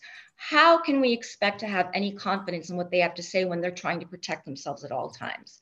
Also, remember, when media is trying to divide us, all of media is owned by the 1%, all mainstream media. So if you're looking for truth in media, that will not come from mainstream media at all. In fact, media is created to divide people. It's drama, it sells, and it's the 1% that owns the media. As far as the good cop issue, let me say this. Any good cop, any cops who go in with the intent to be good or to change the system, the ones who remain good are weeded out, are beaten up, are basically forced to leave any police type of system. And, or if they don't leave, if they speak out, they're higher level lieutenants or captains, they're charged with offenses, planted evidence on them. They're basically imprisoned. So, and we have more than numerous cases of that. And also, as far as increased violence in police, let me say this: police, as many know in the Black American community, police go back to enslavement. Police, as far as 1972, were still hanging young black humans from trees. We're talking about generationally, this is not going to change in the police system. It is a huge system. So basically, good cops, there are no good cops anymore, if there ever was. They're all been weeded out. They've all been, or they've assimilated into the police system. I think that's all I have to say. And I think I said it pretty quickly, but that's about it. I mean, Comrade Africa, wow. And I want to say something about the cops too. Even in that book that CLRJ wrote in 1938, the first thing he said that the invaders needed when they came into Haiti was police. They needed to have police to be able to keep order. Like, that's their duty, period. Like, there's no need to say there's good cops, there's bad cops. You're all pigs are pigs. A pig is a pig. Like, there's period. When you hear somebody say, "Oh, good, there's some good cops," that's their narrative that they're trying to put on us for us to buy into that goofy shit. You know, like when the Tyre Nichols thing happened, when they killed him, you know, they killed, like the next day, 2 days, or whatever, they fired all those police officers. Yo, you know why they fired all those police officers? Yo, the head police officer, the black woman that was the chief, yo, she came from another department where this stuff already happened already. And she didn't want the heat. So she tried to get rid of this as soon as she can. She had another unit called the Scorpion Unit, or whatever unit they had in Atlanta. She got fired. And she left and she went to Mississippi and started this again. She's a pig. Pigs do what pigs do. And they hire them, they promote them because they're pigs. They serve their masters. They're no good cops, none of that. And when we say abolish the police, you have to visualize it before you can understand it. We live in a community. If we say we need to put cooperative in our community, where the community comes together to create the cooperative, which they all get resources from. They're all getting resources from that business, the house, whatever building that they have. They're all earning from it. Why do I need to steal from my own business? Why do I need police in the community if I'm not poor, if I'm not starving, if I don't have to worry about clothes, where I'm going to eat tomorrow? If you are making less than $80,000 in North New Jersey, you cannot get renting right now. You need to make more than that. This is what the real estate people are saying. So it's like, this is their form, their way of gentrifying the community, because they're going to tell you, you call them up, you say, look, I'm trying to get an apartment. They're going to say, how much do you think? Send us your taxes, whatever. And then they'll call you back. Well, we don't have no place for you. They may not even tell you don't make enough. But according to their quota, them trying to gentrify and change that society, they're not allowing people that's not making a certain amount to live here, because they know the income of the people that live here is about 30 to 35. So we're going to get rid of these people by not allowing them to get home. Like, there's nobody talking about that when they talk about housing. They're not talking about these little things, or the landlord forcibly kicking people out illegally, going, like, putting stuff on their door and illegally getting security to come kick them out instead of the sheriff department. You don't hear none of that stuff. You see, like, when you work on the front line for real activists, when you say you try to put this stuff, like, put it to practice, these are the people that you speak to in these communities, and you hear these stories of how they've been kicked out their homes. And in no community that we've been to, that we've gone to, that we spoke to around the world, nobody said they like the police. Everybody says they hate the police. I don't care what community you go to. You want, like, England, go to France, go wherever. They all hate the police because the police are here to protect one class of people, and they're all pigs. And all the people that control the institution, because the mayor control the police, all these people, whether they're black, they're gay. What's her name? She's Lightfoot in Chicago. She's black, she's gay, she knocked up 2 boxes right there. Boom, bop, bop. But what is going on over there? People still getting lynched, people still in the streets. Nothing has changed. And, like, it goes back to the identity politics. You gotta walk away from identity politics and go into something that's dialectic. That's scientific. Because we have all the evidence here. We have the 10-point plan. We have everything here to teach us who our enemy is and who we're fighting. And we need to follow that. Because it seems to me like a lot of time, not you guys here, but a lot of time when I'm watching stuff, people say they read a book, they did this, but they don't follow what the book is saying. The book is telling you, don't trust this system. Don't trust this government. Anything they say is a lie. There are no policies that's going to liberate you. These are all in books. And we ignore them and we say, like, yo, if we change maybe 1 or 2 politicians, if we do local politics, local politics is just as corrupt as national or federal. So it's like, it's pointless. Build our own institutions and we start to change things in our communities. Whatever community that you guys are at, we come there and we assist. You come here and you assist. We build a network connected with each other. This is how you build a revolution. This is how you change how things are. So if we have a cooperative now, and then, like, in 20 years, our children take it over, that is a revolution. You have basically changed the material conditions of the people in that space. Voting, none of this other stuff will do any of that. I'm not saying that no more because I talk too much. I'm going on. I just want to say something real quick before I pass it to Chairman Jake, but there was last week, I think it was, a situation in Providence, Rhode Island, where a landlord showed up at a duplex or whatever to illegally evict a tenant, and the tenant thought that they were being home invaded and fucking shot the landlord, and now the state of Rhode Island is pushing charges on the tenant. And that's a liberal state right there. Yeah. I just want to say, notice in that situation that you just gave us, right? If in the context of a homeowner, right? Say that person owned their home, right? And this person's knocking on their door and they shoot them, right? Or trying to gain entry to their home and they shoot them. In many states, the castle doctrine applies. And in fact, you can use that as a defense, you know, to get off on the charge of, you know, murder, essentially. So the only distinguishing feature in that is the fact that there are property rights involved, right? So, and this is what makes class crime. This is what makes class warfare, right? It was the Tom was talking about class war when he was in here a few minutes ago. That's what he's referring to, right? This property distinction, right? Where we have this small, you know, 1-2% of the population who owns 98% of the infrastructure, right? They get to make the laws and they get to hold people accountable for misuse of that property, right?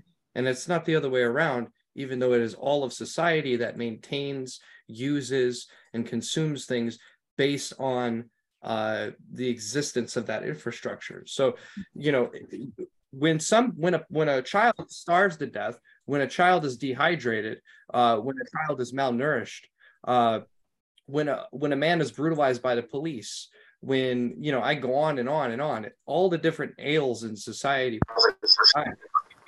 you have an existence of property relations like this, it is the victims are necessarily the people, and the perpetrators are necessarily the owners.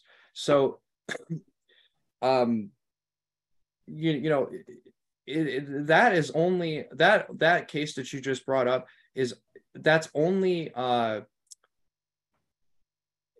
it's only, I mean, it's egregious to us, right? But in a socialist system, in a communist system, that would have been completely justified.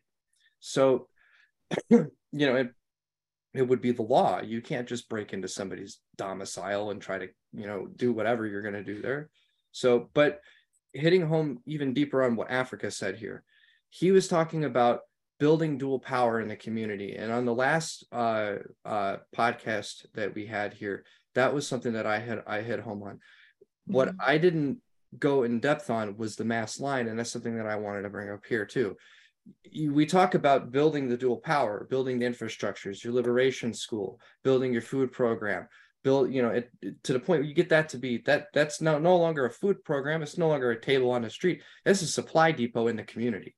We got everything you need in here. You come and get it. And it gets to the point where it's no longer a cooperative system. It's almost like an anthill. It's fully autonomous, right? People just go out into society, get the resources they need, bring it to a central location, and equally distribute it. That's the kind of thing that we're trying to get to, right? So even with that in mind, the goal of building the institutions, it's not just one step to doing that. You don't just take your table out. You have to apply a method to doing that. It's called the mass line. This is where you go into the community, you concentrate the ideas of the people there. Obviously, you need to have professionals who are dedicated to this. They have to interpret these things dialectically, to use dialectical materialism to understand these conditions that you're going to get from the people. You condense that into a program, right? You figure out what's right, you figure out what's incorrect or what is partially correct, and you develop a program and present that to the people. And a program could be, for example, the 10-point program, right? And that is almost a universal program, right? The Black Panthers, the original Black Panthers were honestly visionary, really. They were almost prophetic in their ability to synthesize the universal problems within the community. And that's why you see and it's not even an explicitly, partially, but it's not even an explicitly anti-capitalist program. The original 10-point program is almost socially democratic. These are things that should have been afforded to you under the capitalist system. These are the things that the capitalist revolutionaries promised but never fulfilled, right? Because of the profit motive. So anyway, you got your program now, right? If it's right, you can apply it, right? It's going to transform over time as the people's needs change. So you have to recycle, you do the mass line all over again, right? If it's wrong, you also go back over again, right? So it's this continuous cycle that we apply on the ground as organizers, right? I'm trying to tell people who are watching this how to actually build a survival program right now. Because I could talk about, okay, you set your table up on the corner, right? But what if it turns out that people don't need food, right? It's unlikely, right? The poor community we're talking about, right? Their needs are almost universal, right? But it may not be the case that you need to have bottled water, right? You may not live, if you're not in Flint, Michigan, or some other place where, the water is contaminated, that may not be the first thing you start with, right? So figuring out what's primary, figuring out what's secondary, the lists of people's needs, and you find that if you go door to door, that people have common needs and they don't realize it. But once you show them that, hey, I've surveyed 95% of the people in this neighborhood and they all agree on this specific issue, right? They realize there is a common thread, right? And some people may be out in the community spontaneously trying to solve these things, right? Maybe there's a homeless problem, right? Okay, I'm going to let this homeless man I always walk past, I'm going to let him stay a couple weeks in my house because he can't get to the shelter or something like that, right? That happens all the time. right? And people in the community doing these things spontaneously. But if these people knew each other and they had a common knowledge, the common thread, the survey done by professionals in the community, right? Presented with the program that they all agree with can solve the issue, they can be organized towards solving that issue. And they can be organized toward building an institution that is permanent in the community, that is not owned by another system. It's an alternative system. And at some point, you will need governance. At some point, you will need defense, right? And so that is the foundation for revolutionary conditions. When you have an alternative system that is in competition with the existing system. So to get there, you need to apply the mass line. So I wanted to present that as well. Absolutely. Next, we'll do Tom, since he made it back. And then it'll be Deputy Chairman Paul. Yeah, I apologize. I'm having little problems with the computer here crashing on me. The basic of every strategy is answering the question, who's our friends, who's our enemies? And I think we all agree on who our friends are as far as the various ethnic groups and minority groups, gay people, so forth.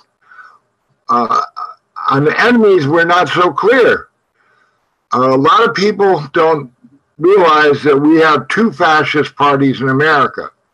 And the Democratic Party is the original fascist party. The Republicans just made a right flank on them with the Nixon Southern campaign. They're never going to defund the police.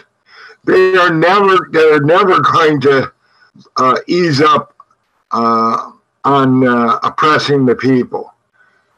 Their job as the left flank of the fascists is to keep sucking people in with false promises, to keep them in the system, keep them voting, and keep them from building their own power base.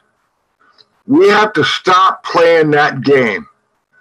We have to forget about changing the Democratic Party, because it's never going to change.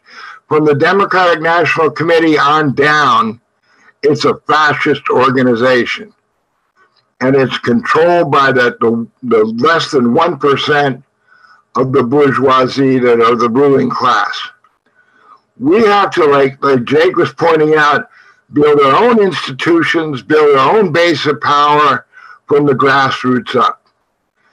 And only when we have developed enough strength from doing that will we be in a position to challenge them for the whole bag of peanuts. That's what I wanted to say. Can I just say one thing that piggybacks on what Comrade Tom just said? As far as two-party system, it's an oligarchy for sure. It's basically one party. And I do tend to separate them a little bit. As far as Republican Party is fascist, I think maybe by a sliver, the Democratic Party is better, just by a sliver. But I will say this, when we're talking about the Democratic Party, let me ask you this to all of you. First of all, number one, why is the consensus in America still pro-cop 55%?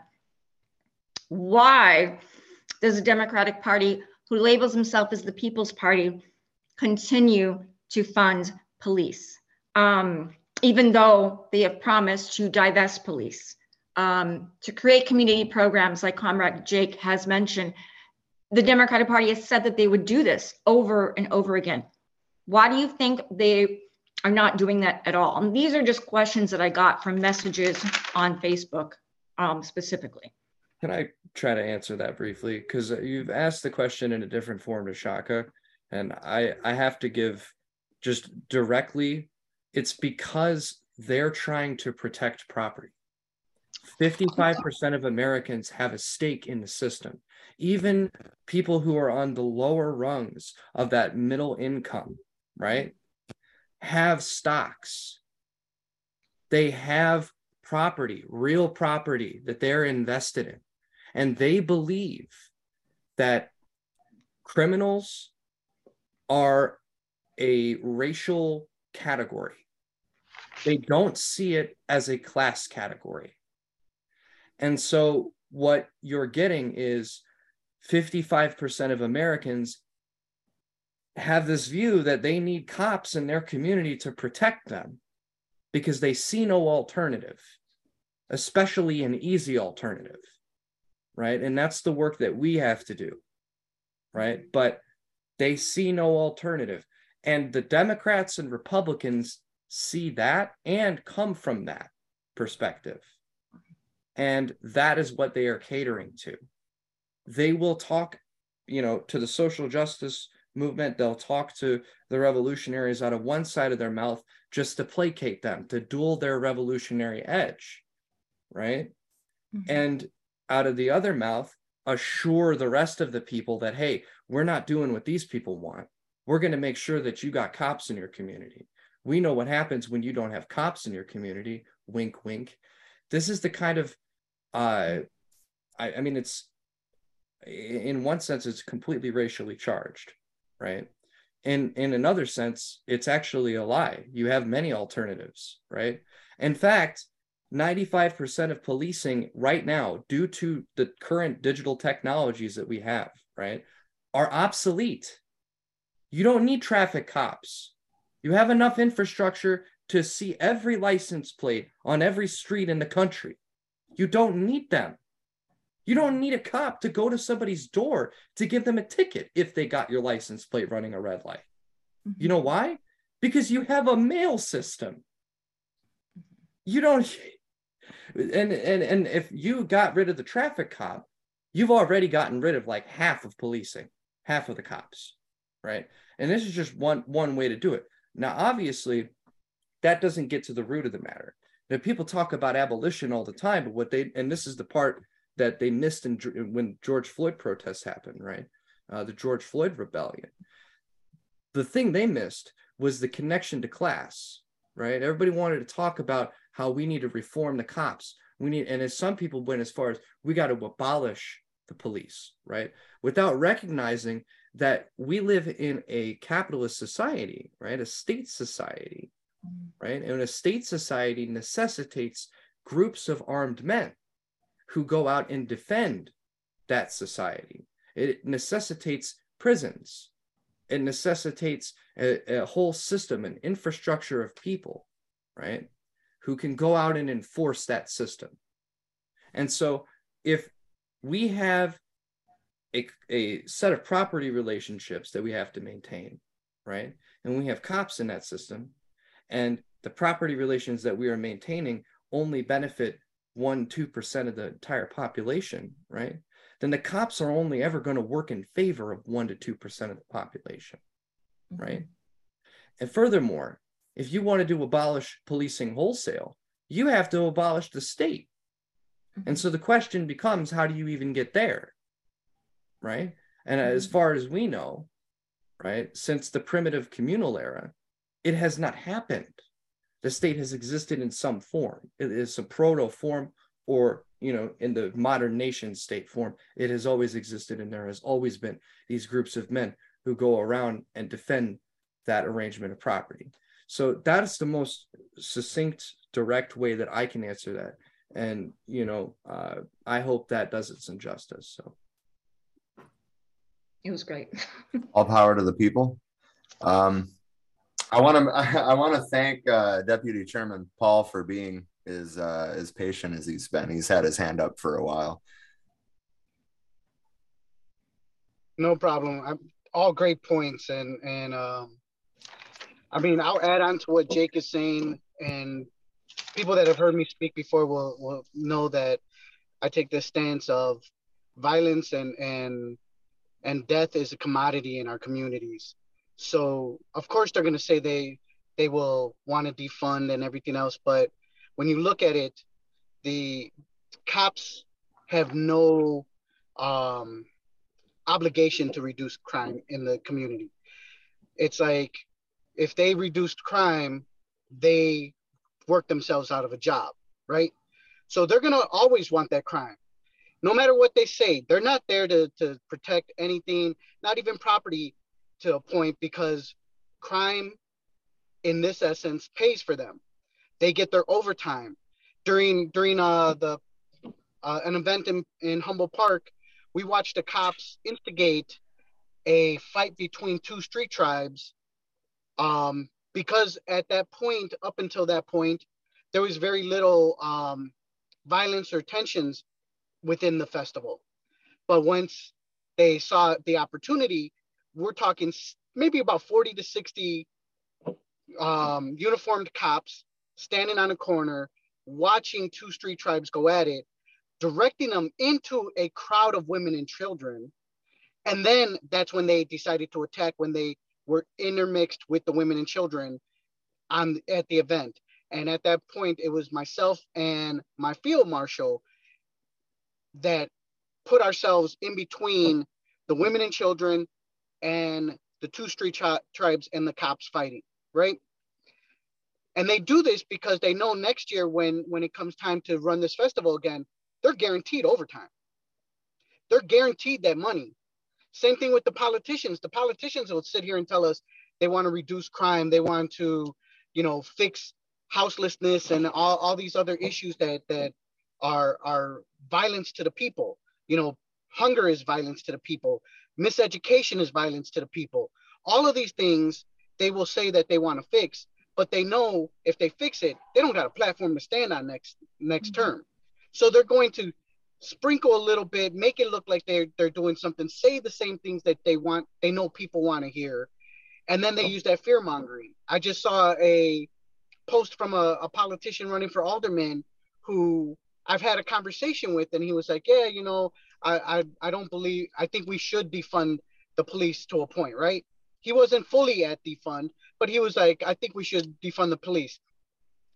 His campaign right now is calling the people that want to defund the police extremists.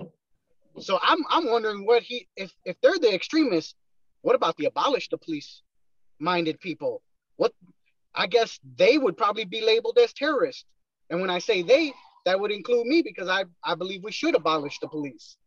So if he's, and this is the fear mongering that they use, and we see it all the time. And we know the first thing, like every genocide that I have studied in history starts with media. And I know we've talked about the system, and we know that this system isn't broken because this system is working perfect for the way that it was built.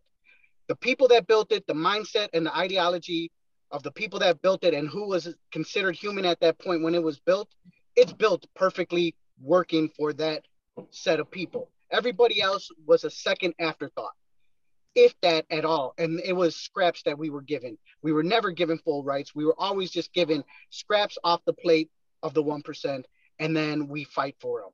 And we talk about this in the community as well. For the brown community to win, the black community has to lose something. For the black community to win, the brown community has to lose something. The one community that's not losing anything is the affluent community that already has everything. They still get their money, and that never gets touched. And I know we talked about, Comrade Tom also talked about the Democrats and the Republicans, and I don't fuck with either. Both of them have taken time in history to lynch us publicly and then condone the lynching privately, and that will continue to happen. And I hate the conversation I have to have with people, because unfortunately the black and brown community is taught that the Democrats are our savior. But only maybe about 50 years, 60 years ago, they were hosting the Democratic Convention with the KKK. But we don't want to talk about that. We don't want to acknowledge that, because then who do we vote for? The Republicans, who right now are holding the lynching ropes for us? So no, this system, like I said, is working the way that it was built. And until we demolish and tear down the system altogether, no reform, no rebuilding, no, oh, let's get more Black and brown people in positions of power, because all they do is become the same fucking oppressor that they were fighting against. They get a little bit of power, and next thing you know, everything that they stood for was just to get the votes, and then they turn on the people. So until we tear down everything from scratch, we're not going to get the liberation we want. And, what I'm probably going to say is going to cause problems, but, they say that, we see that the white supremacy groups are forming militias, but, with the proper political education, our street tribes could be our militia.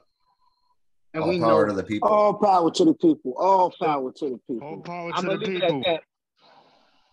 All power to the people. Power to the people. I guess the next person to have their hand up would be Jake, and then Tom, and then does anybody else want to speak after that? Just put your hand up. I just want to say that, there's a lack of seriousness nationwide toward the idea of revolution. You can go to any, quote unquote, revolutionary circle, protest, program, whatever it is, almost any of them in the country. And people just have a real lack of an understanding of what this is going to take. They don't understand by and large. And some of this is a privileged position. Some of this is a fear of safety. Some of this is a lack of dedication. There's a lot of different tendencies that go into it, but being afraid of violence. I mean, violence is not something to be afraid of. Violence is a tool. Violence has always been a tool, right? As long as, like I said earlier, states, societies necessitate groups of armed people, right? Groups of armed people necessarily get into violent struggles in order to maintain that system. So these are things that just happen. Okay, it's like the law of gravity, right? Violence happens, right? It's a violent universe. It's just what happens. So coming to grips with that is important, right? Accepting a certain degree of professionalism, right, toward this. If you're going to be serious about it, accepting all of it, the full degree of it. So the point that I want to make here is that, we have to take the position of, okay, are we going to be professional about this, right? Or are we not, right? And if we're not, you may as well just go be voting for the Democrats or Republicans. You may as well just go engage in the spontaneous acts of violence, pat yourself, or spontaneous acts of solidarity, and pat yourself on the back. You know what I mean? Make yourself feel good. Because that's as far as it's going to go, and that's all it's gone to, so far. Occasional riot, right? Occasional mass uprising of millions of people, but it doesn't go anywhere. And we got to think about, when did it go somewhere in other parts of the world, right? Mm-hmm. China, right? It went somewhere in Vietnam. It went somewhere in Russia, right? And go on, half the world, and there are universals that applied in those situations. Most of it was particular, right? They had some particular thing. For example, in China, they had a certain amount of peasants, and they were far more numerous than they were compared to proletarian industrial workers, right? May be different in a different part of the world, and there's a particular there, right? But there are certain things that are universal, right? For example, what's your method of actually getting the ideas of these people, right? Concentrating them, coming up with a program, right? Programs are not going to be identical in every part of the world. They're not going to be identical in every state in the US, right? Given a serious situation, right? But the point is that we're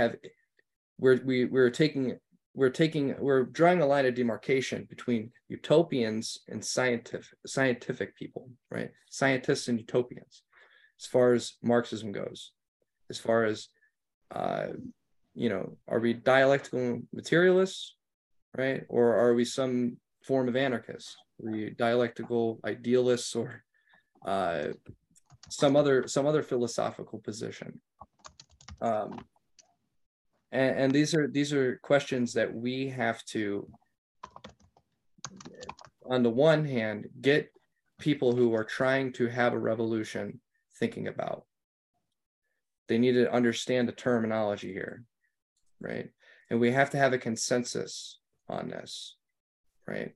And if not a consensus, we have to have real social practice playing out on the ground. That is a scientific method. We can say, okay, they tried this practice over here, and we tried this practice over here. It turned out we were wrong, right? And then consolidate and go with that. You know what I mean? But some of this comes down to the networking too. You know, some people on here were talking about how we got to get people in connection with each other. A lot of groups don't know that, you know, there's people who are wanting to be professional, you know, just a couple cities over, you know, they don't even know each other. We need to get these connections built. That's, you know, before we even get to this big questions for the movement. But, you know, there's a lack of professionalism, and I think that really needs to get remedied here to solve these issues of police brutality, these issues of capitalism, poverty, all these different contradictions. So I just thought I'd put that out there. All power to the people. So we've got Tom, and then Kama, and then Zombie. We're going on 2.5 hours now. So if anybody else, this will probably be the last, run through of people. If anybody else has anything that they want to say before we wrap up, now would be the time to put your hand up. With that being said, go ahead, Tom. I'll be brief. I saw a good line on Facebook not too long ago. It said, voting is the adult version of writing a letter to Santa Claus. And I think that's true. And we have to stop looking to the electoral system as anything other than, mutual masturbation. It doesn't change the power structure at all. And on that, also in the last decade or so, there's been a dramatic increase in the number of people identifying with Marxism and Maoism and Stalin, and you see it all over Facebook. That too can be a form of masturbation. What I want people to do is, if you're serious, quit farting around, put your boots on the ground, and help build the Panther movement. Whether it's the Black Panther Party, the White Panther Party, the Brown Berets, the Young Lords, Fury, any of the groups in the Rainbow Coalition. And if you don't fit in one of those groups, start your own, But, let's get this movement rolling. And then the only way to do it is to put your boots on the ground in the communities and go to work for the people on a day-to-day basis to build a revolutionary movement that's going to change the world. That's all I wanted to say. All power to the people. Oh, am I next? Yeah. Sorry. Okay. As far as, as far as voting, when 4-5 was in office, you saw a lot of the left, and we're not talking progressive libs, we're talking the radical left. A lot of us did come out to vote, to get out who we thought was worse than the other. As far as my question is that for anybody, as far as unifying the left, because people don't understand that even the political spectrum we're talking about, right? So as far as unifying the radical left for now or for the future, how do we do that when there's some ideological differences without putting each other down, without fighting with each other. Because what I'm seeing right now is the radical left is basically fighting with each other. There doesn't seem to be like a core unified vision. Can I take on that question? This is Chairman Shaka. All power to the people. Power to the people. I think that you already see the left unified. Look at what we have in the Rainbow Coalition. We have various organizations that have agreed to a specific set of policies, and we have a statement that is universal enough to incorporate their particular grievances against the enemy system. But you will never see a holistic left, because we have to take into consideration that, like you said, there's a political spectrum. You have social democrats, you have Marxists, you have anarchists that are Marxists, anarchists that are communists. You have some of us that are communists and nationalists, but we are all on the left. But what distinguishes everyone is our political practice emanating from a correct ideological line. But I think the movement, the people, will give us a basis from which we can unify some of the left. But expecting that everyone on the left will be down with us would only set ourselves up for defeat. So I just think that we need to get out there, get organized, put boots on the ground, build base areas of social, cultural, and political power. And then out of that, we'll be able to sit down and say, this is the left, this person has joined on to the left. But expecting that from a theoretical academic standpoint is a bit misleading. All power to the people. That's all I wanted to say. All power to the people. I just want to piggyback off that for like 5 seconds and discuss the Lenin quote about how we need unity between Marxists, not unity between Marxists and distorters of Marxism. All power. All power. So I think that brings us to Zombie, and then we have Comrade Fist that's going to take us out with a poem. Unless anybody else wants to speak last minute. Sorry. I was just real quick. Well, minute. Oh, what was that? I'm sorry. Go ahead, Comrade. Oh, I was just going to say, in reference to what Jake was talking about revolution and stuff. I think we have to acknowledge that the political powers in this country and the 1% have done a very good job into manipulating this country into a position where revolution is extremely difficult. Because we've got 64% of the people in this country that live paycheck to paycheck. I'm sitting and I'm watching all of these actions in France, and it is like the entire damn country, but they have free health care, and they have, they're gonna get paid whether they go to work or not. They have all of this paid time off. They have all of these social safety nets in place where they can do those things. And our government has done, that is the one thing I have to give them credit for, is that they have manipulated this entire country into a position where, in order to really get to the point where we can enact a revolution, we have to accept the fact that we are going to lose a lot of people, and we're going to have a lot of people that can't participate in that revolution because of their life circumstances. If you're a parent who lives paycheck to paycheck and doesn't even have $500 in the bank for an emergency situation, how are you going to go out and fight against a system that is keeping you right where you are and has put you there for a purpose? I mean, it's going to be tough. It's going to be, we talked about this a couple nights ago in a live on TikTok. It is going to be a situation where people literally are going to have to see their own family members starve.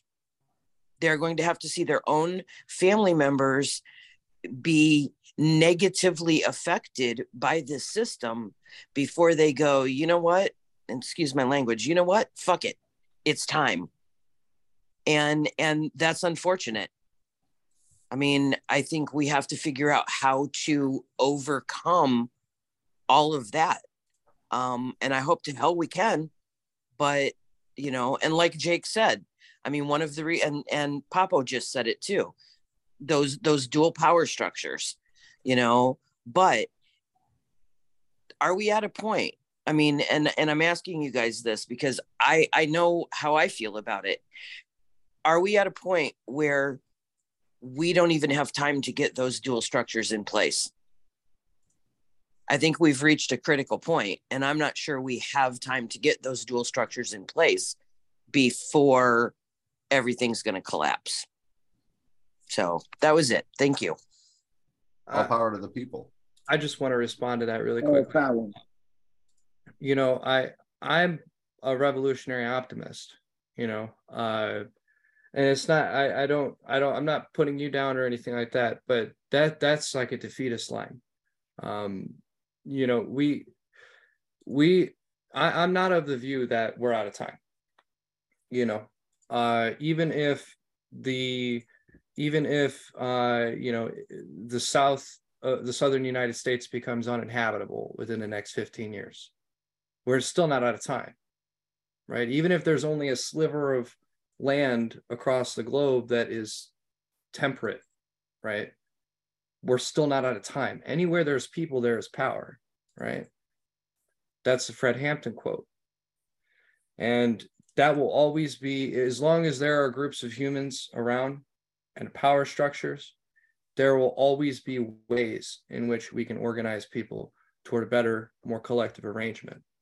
And so, you know, and I'm also not of the view that, you know, a revolution is going to be so necessarily so devastating for the people. It could be. You could look at what happened in Vietnam, and this is a good example of heading into what I wanted to really get to. You know, you talk about you talk about, you know, what it's going to take for people to realize that they have to engage in a revolutionary situation. You know, we can bring them there, you know, but it's going to take professionals who are willing to make sacrifices, right? And I'm talking about people who are going to have to make the choice between dedication to organizing the people, and they may lose their job. They may have to lose their apartment. They may have to go from city to city, right, in a car with a couple kids. You know, this is the kind of thing that you may have to engage in if you want to be a professional at this stage. We don't have the infrastructure to support you, right? But if you take that commitment and you put that work in, right, and you can build that infrastructure, right, that is how you get to a point where, okay, I made the sacrifice for all of you, right? You got the small collective of dedicated professionals made that sacrifice for everybody else, right? They went out and built the infrastructures. They took the ideas of the people in the community and they built something for that community so that all of them can benefit. And then the next person who wants to make that commitment doesn't have to get into the situation where they're homeless, doesn't have to be in the situation where they may have to lose their job, because they're going to be sustained regardless. And that's what we need to build. And it doesn't matter if people are migrating from the southern United States up to the north, or if a nuclear war happens. It doesn't matter what happens, right? If there are human beings alive on this planet, revolution is possible. It's always possible. So that's my view. You know, I'm not defeatist about this at all. I'm confident in the relationships that people can have with one another, the collectives that they can build. You know, so. If that's all you have to say, Captain Africa is next. I just wanted to say that for the sake of time, we are going to close the floor after the people that have their hand up right now. So we have Captain Africa, Tristan, comma, Papo, and then Comrade Fist is going to take us out with a poem. Yo, I got yeah, yo, I hope this is being recorded in the stream. This is the best conversation I've heard on the issues that we're going through right now on any platform I've listened to. I hope this is out where we can get this out for people to hear it.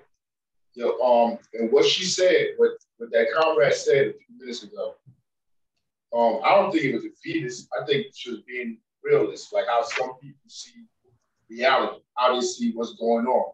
I don't think she tapped out. She tapped out, she would have did it. But it is our duty to show them that is not the strategy or the way to look at it. Like you said, we're happy to say where there's people. I mean, there's power. Even if there's a small sliver of land, if it's 2, 3, 4, 5 people there that understand dialectic materialism, that are ready to fight, there's power. You can make power. So like, it doesn't matter what they do. I think it's too late. I think we should have been done this like a generation ago, 2 generations ago. Like, all power to the people. Like Tom just said. Tom said, like, you got to get the boots on the ground. We got to go to work. Yo, this stuff is not going to happen organically. Everybody's not going to wake up tomorrow and be like, yo, we need to do this shit. That's what dual contending power is, and your duty as an activist, as a revolutionary. This shit ain't easy. You're going to have sacrifices. Yo, right now, the landlord is trying to kick us out of our home because we're trying to build a tenant association. That shit come with it. We can't get a job in the city because we attack the political system. That's part of the shit. You got to go out of the city, go like 2, 3 cities down to try to get a job to be able to survive in this society. That's part of the shit. That's the sacrifices you make on the daily. The motherfucker push this shit forward. But you got to build it. You got to build the infrastructure. Like, you got to come together and build the co-ops. Centralized capital is what makes political power. We need to centralize our capital and how we survive on this space. We need to build these bridges and work together. That's how you build the infrastructure to teach the next generation that these people are savages. You can't do that by just waiting for it to happen organically. It takes the work of revolutionaries, and that's what makes you special. So when you get off this thing tomorrow, understand that and try to put the motherfucking co-ops together. And a co-op means we own the shit. It's our shit. So like we can sustain ourselves. So if it's a mother, she's making paycheck to paycheck, like she don't have to be at all the motherfucking rallies. She don't have to, but she could be on a meeting like this. She can come to the political education class. She can start to know so she can teach her children. That's how, like, you bring them in. Those that are willing. You can't force people. Those that are willing. And you work with those people to build that infrastructure. We building it here. With our chairman in North, we're building the infrastructure. Build it where you at. Come join it, what we doing. I mean, like, find somewhere to put yourself where you're building something material. Not waiting to vote for somebody that you know is not working for you. I'm going to shut up again. All power to the people. All power to the people. All power to the people. All right, that brings us to Tristan.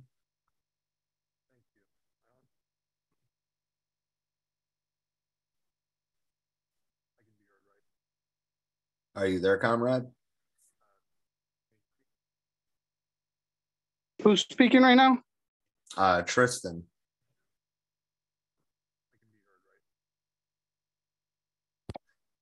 You sound very far away. All right, I guess we'll go with Kama next, and then we'll go back to Tristan. Yeah, as far as Comrade Africa stated, I agree. I don't think Comrade Kat is necessarily defeatist. I think she's being a little pragmatic, but at the same time, I think there's a balance. I'm probably one of a majority on the left who is looking at climate destruction. And what we're seeing is in 25 years or less, there's not going to be a way to reverse what's happening in the environment. And when I say this is that there's going to be a fight for resources. There's going to be a fight for essentials. There's going to be civil wars across the world. There's going to be neoliberal fascism happening in Europe.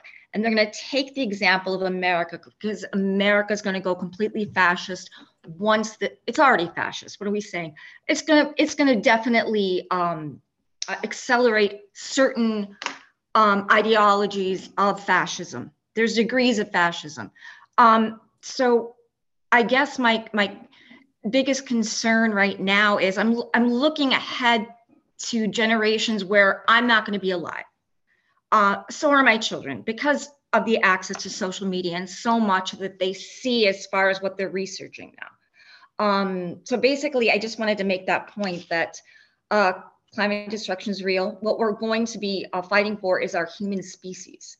So taking that into consideration, I see where Comrade Kat's coming from in a lot of ways. I just wanted to say that.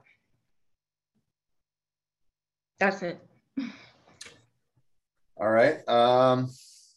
Papo, it's your turn.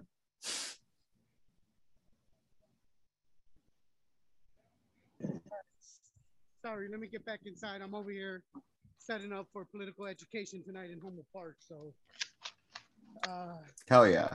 All power to the people. Let me get out of the streets real quick. But I know one of the comments that was said was about let me see where we were, about how do we sustain the revolution and everything. This is why we need to, make sure that we're taking over plots of land, starting to do our own community gardening, building our own infrastructures of, Comrade Papo, we're losing your audio here. Come back to me in just a second. Hold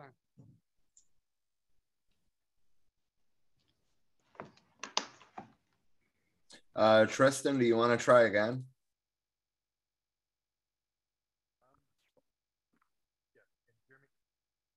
I barely hear you.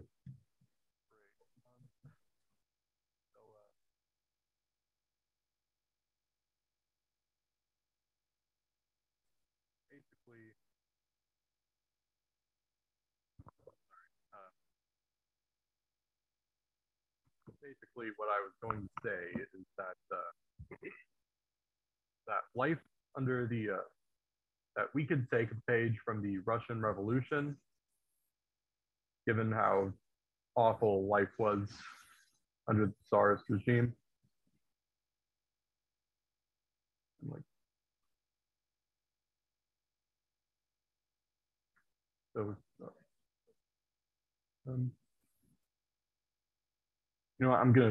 I'm not gonna like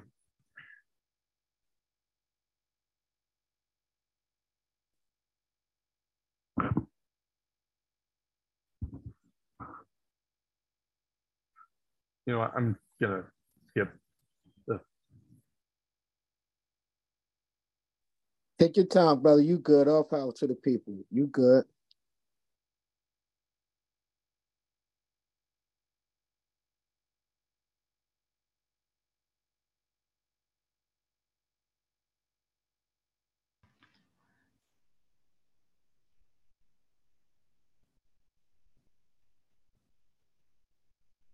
I can't hear him.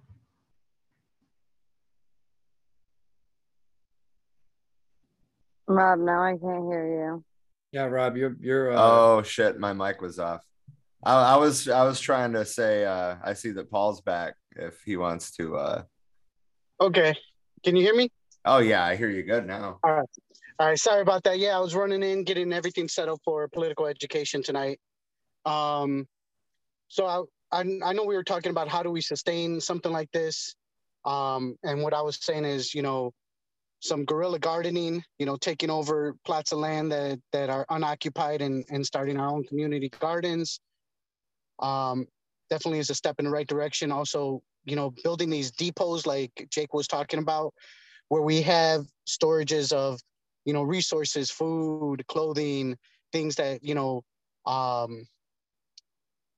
hygiene products, medical supplies, things like that, that can go out to the community. Right now we have 2 of those operating in Humboldt Park right now that we work out of. That's where I'm setting up at right now. But, you know, it's not too late. You know, things could definitely move pretty quickly once we're determined and once we're focused enough to have to start moving in this way. But then building networks like we have with the White Panthers, moving, you know, being able to pick up resources from them and send resources out that way. Same thing with the Brown Berets and the other groups that we work with, you know, interchanging those resources and building a sustainable network of resources that don't depend on the state or the oppressor to operate. So that is all I have to say. But like I did want to say, you know, we do run political education in Humboldt Park every Thursday. So if anybody in Chicago is listening or watching any of these streams, definitely feel free to reach out, and I'll get you set up so that you could come in and get some political education and see where you fit in going forward. All power to the people. All power to the people. All power. All power to the people. Zen, did you want to say anything before we wrap up? I would like to take a moment to point out that everything that we've discussed here tonight, well, that you guys have, I've mostly sat here silent because Rob and I's role tonight is mostly to facilitate this, but this makes me think of what Bell Hooks had to say in her book, Killing Rage, Ending Racism.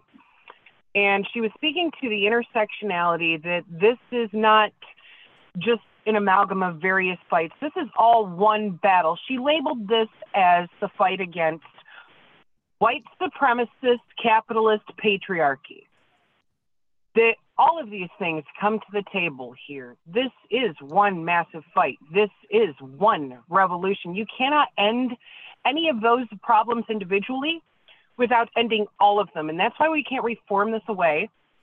Our only solution at this point is that revolution, building this dual power and building the communities up where we can actually survive without the current system, without their infrastructure. We have to build our own. We have to come together. We have to recognize that human rights apply to all humans, not just, oh, well, here's this special class and that special class. No, this is a massive problem that was built to be this problem for the purpose of keeping people divided along those lines of race and gender and class, the whole 9 yards, because that is what upholds capitalism.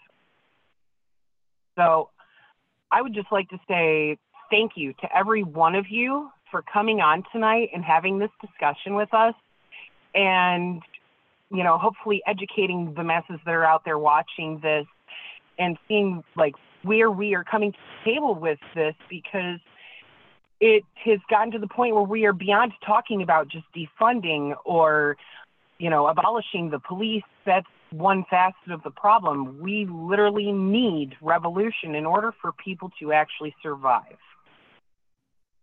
This system is not broken. It is operating exactly as it was fucking built to operate. It is the entire system that we need to take down. All power to the people. All power to the people. Yes, all power to the people. All power to the people. To pick up meds at Weiss's and Allentown. So I'll grab a couple things too, and then we can finish up tomorrow, Saturday. The Weiss is here. Tom, you loud, Tom.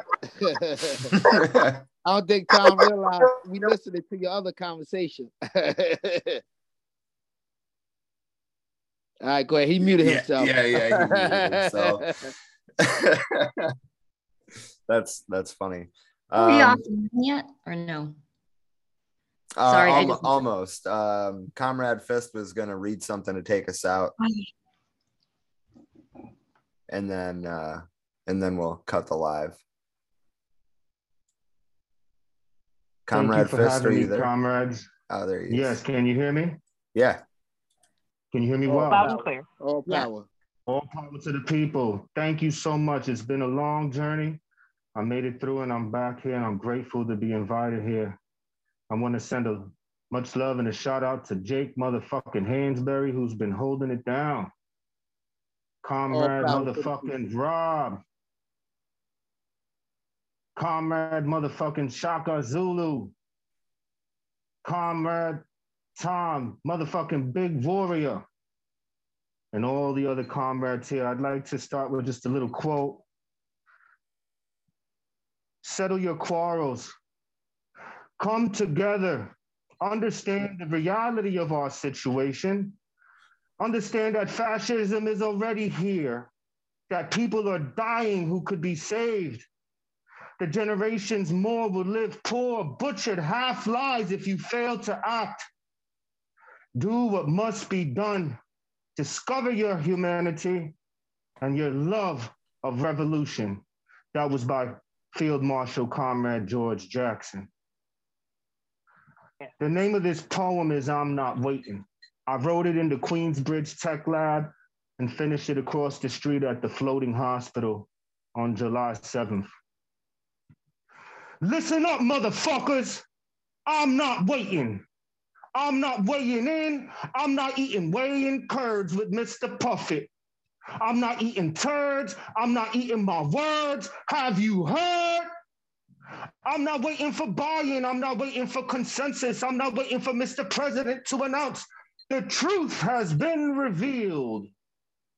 I'm not waiting for court proceedings or for the sentence. I'm not waiting for the commander to give the order on a fight now and tomorrow and every day above ground. Justice for my daughter. Justice for their moms. Justice for my moms. Justice for my pops. I'm not waiting for the bots or the cops or the bomb to drop when Funk Flex premieres it. A new exclusive. Breaking news, the documentary or the docudrama. Front page headline with a caption that reads, "The truth is out and the slaves will all be freed." I'm not waiting, but I'm patient. I could kill, I could die. I could cry, but I could die, but I'm not waiting. I can't wait to get it on, but I don't know where it is. I'm looking and searching, bleeding and hurting. If not for me, then for me and the kids. If not for them, then for all the slaves. I awake every day with the ravishing need for truth and justice, like a wolf who needs meat, a vampire who needs blood. If I don't feed, I could die, but I gotta try. No, I can't just try. I gotta do. What else is there? Because I can't wait. But I gotta be patient and I gotta do.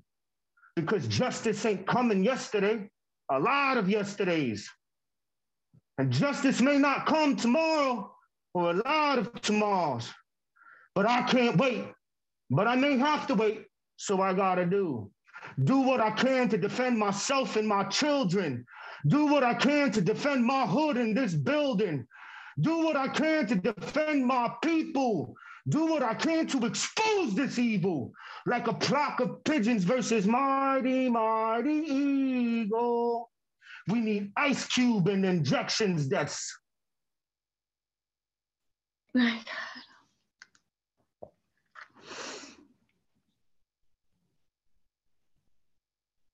Is he still here? Yeah. Wow. Wow. Wow. I'm not done. I'm not done. My phone just cut out. Give me a chance. Come on, brother. Come on. We need Ice Cube and them injections that's lethal for these regals who claim lying and using, neglecting and abusing the poor whores who have no mores. It's not right, but it's not illegal. All power to the people. I can't wait to get it on. Ooh, I can't wait to get it on like a red man, like a man, a father, a lover. I ain't standing by and watching them rip my family apart. I'm going in for the kill. You ever had wolf heart in a taco? Get the cilantro from Papo. You ever drank vampire blood? Tastes like sangria, mamma mia, mwah. I got Satan by the neck and he's snitching on Hell's Kitchen. I got Satan by the neck and he's snitching on Hell's Kitchen. In this climax, the final act of trickery, he blowing up his own spots. So hickory, dickory, stickery, niggery, doc. The rat in the hat ran out of time on the doomsday clock. And I can't wait for vindication or for salvation. For you to love me, for you to forgive me, or for reparations. They said it could take generations. I can't wait for your top models to come out on the screen and announce that it is true, or your top minds to pass out awards and money because of what they've discovered and been able to prove. You know how they do. I can't wait for a judge to rule justice, for a politician to propose a law, or for a legislature or parliament to pass it. Because I'm out here, my children out here, my people out here, and we getting our ass kicked daily. I can't wait for y'all to vote, to debate. I can't wait for y'all to open your hearts and minds and see, remove those moats and planks crab caked on your eyes. I can't wait to breathe. I'm not waiting for a grant, for approval, for y'all to crown your next chief or champ. I'm not waiting for a wife or for my children to grow up one day, show up and say, you were right all along, Bobby, I love you. I'm not waiting for a gang, society, or army to show up, or the cavalry to say, we heard your cries, we heard your pleas, we heard your prayers. Now you're free. I'm not waiting, I can't wait. I'm not waiting, I can't wait. I'm not waiting, I can't wait. I'm not waiting, I can't wait.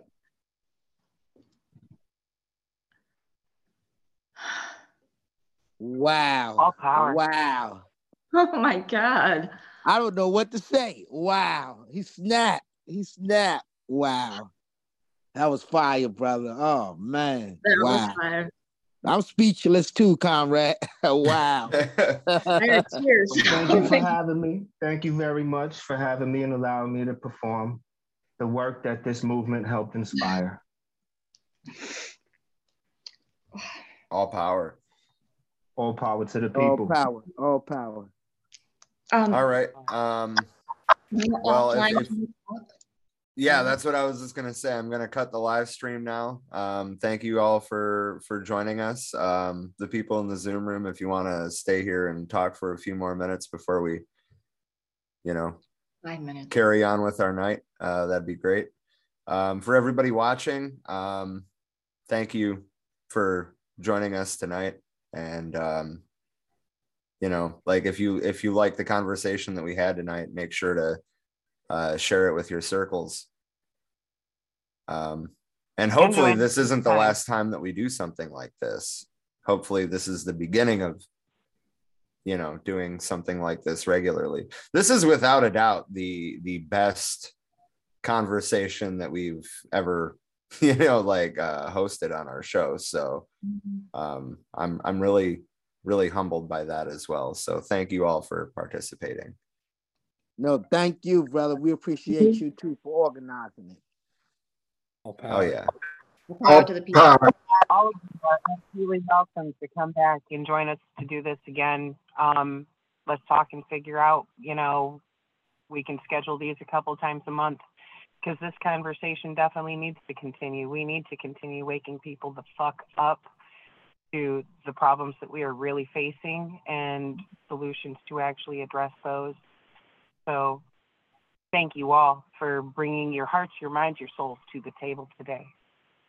Please join us again. Thank you. Thank you for organizing it too. All power to the people, comrades. And all power, Chairman. Thank you. all power.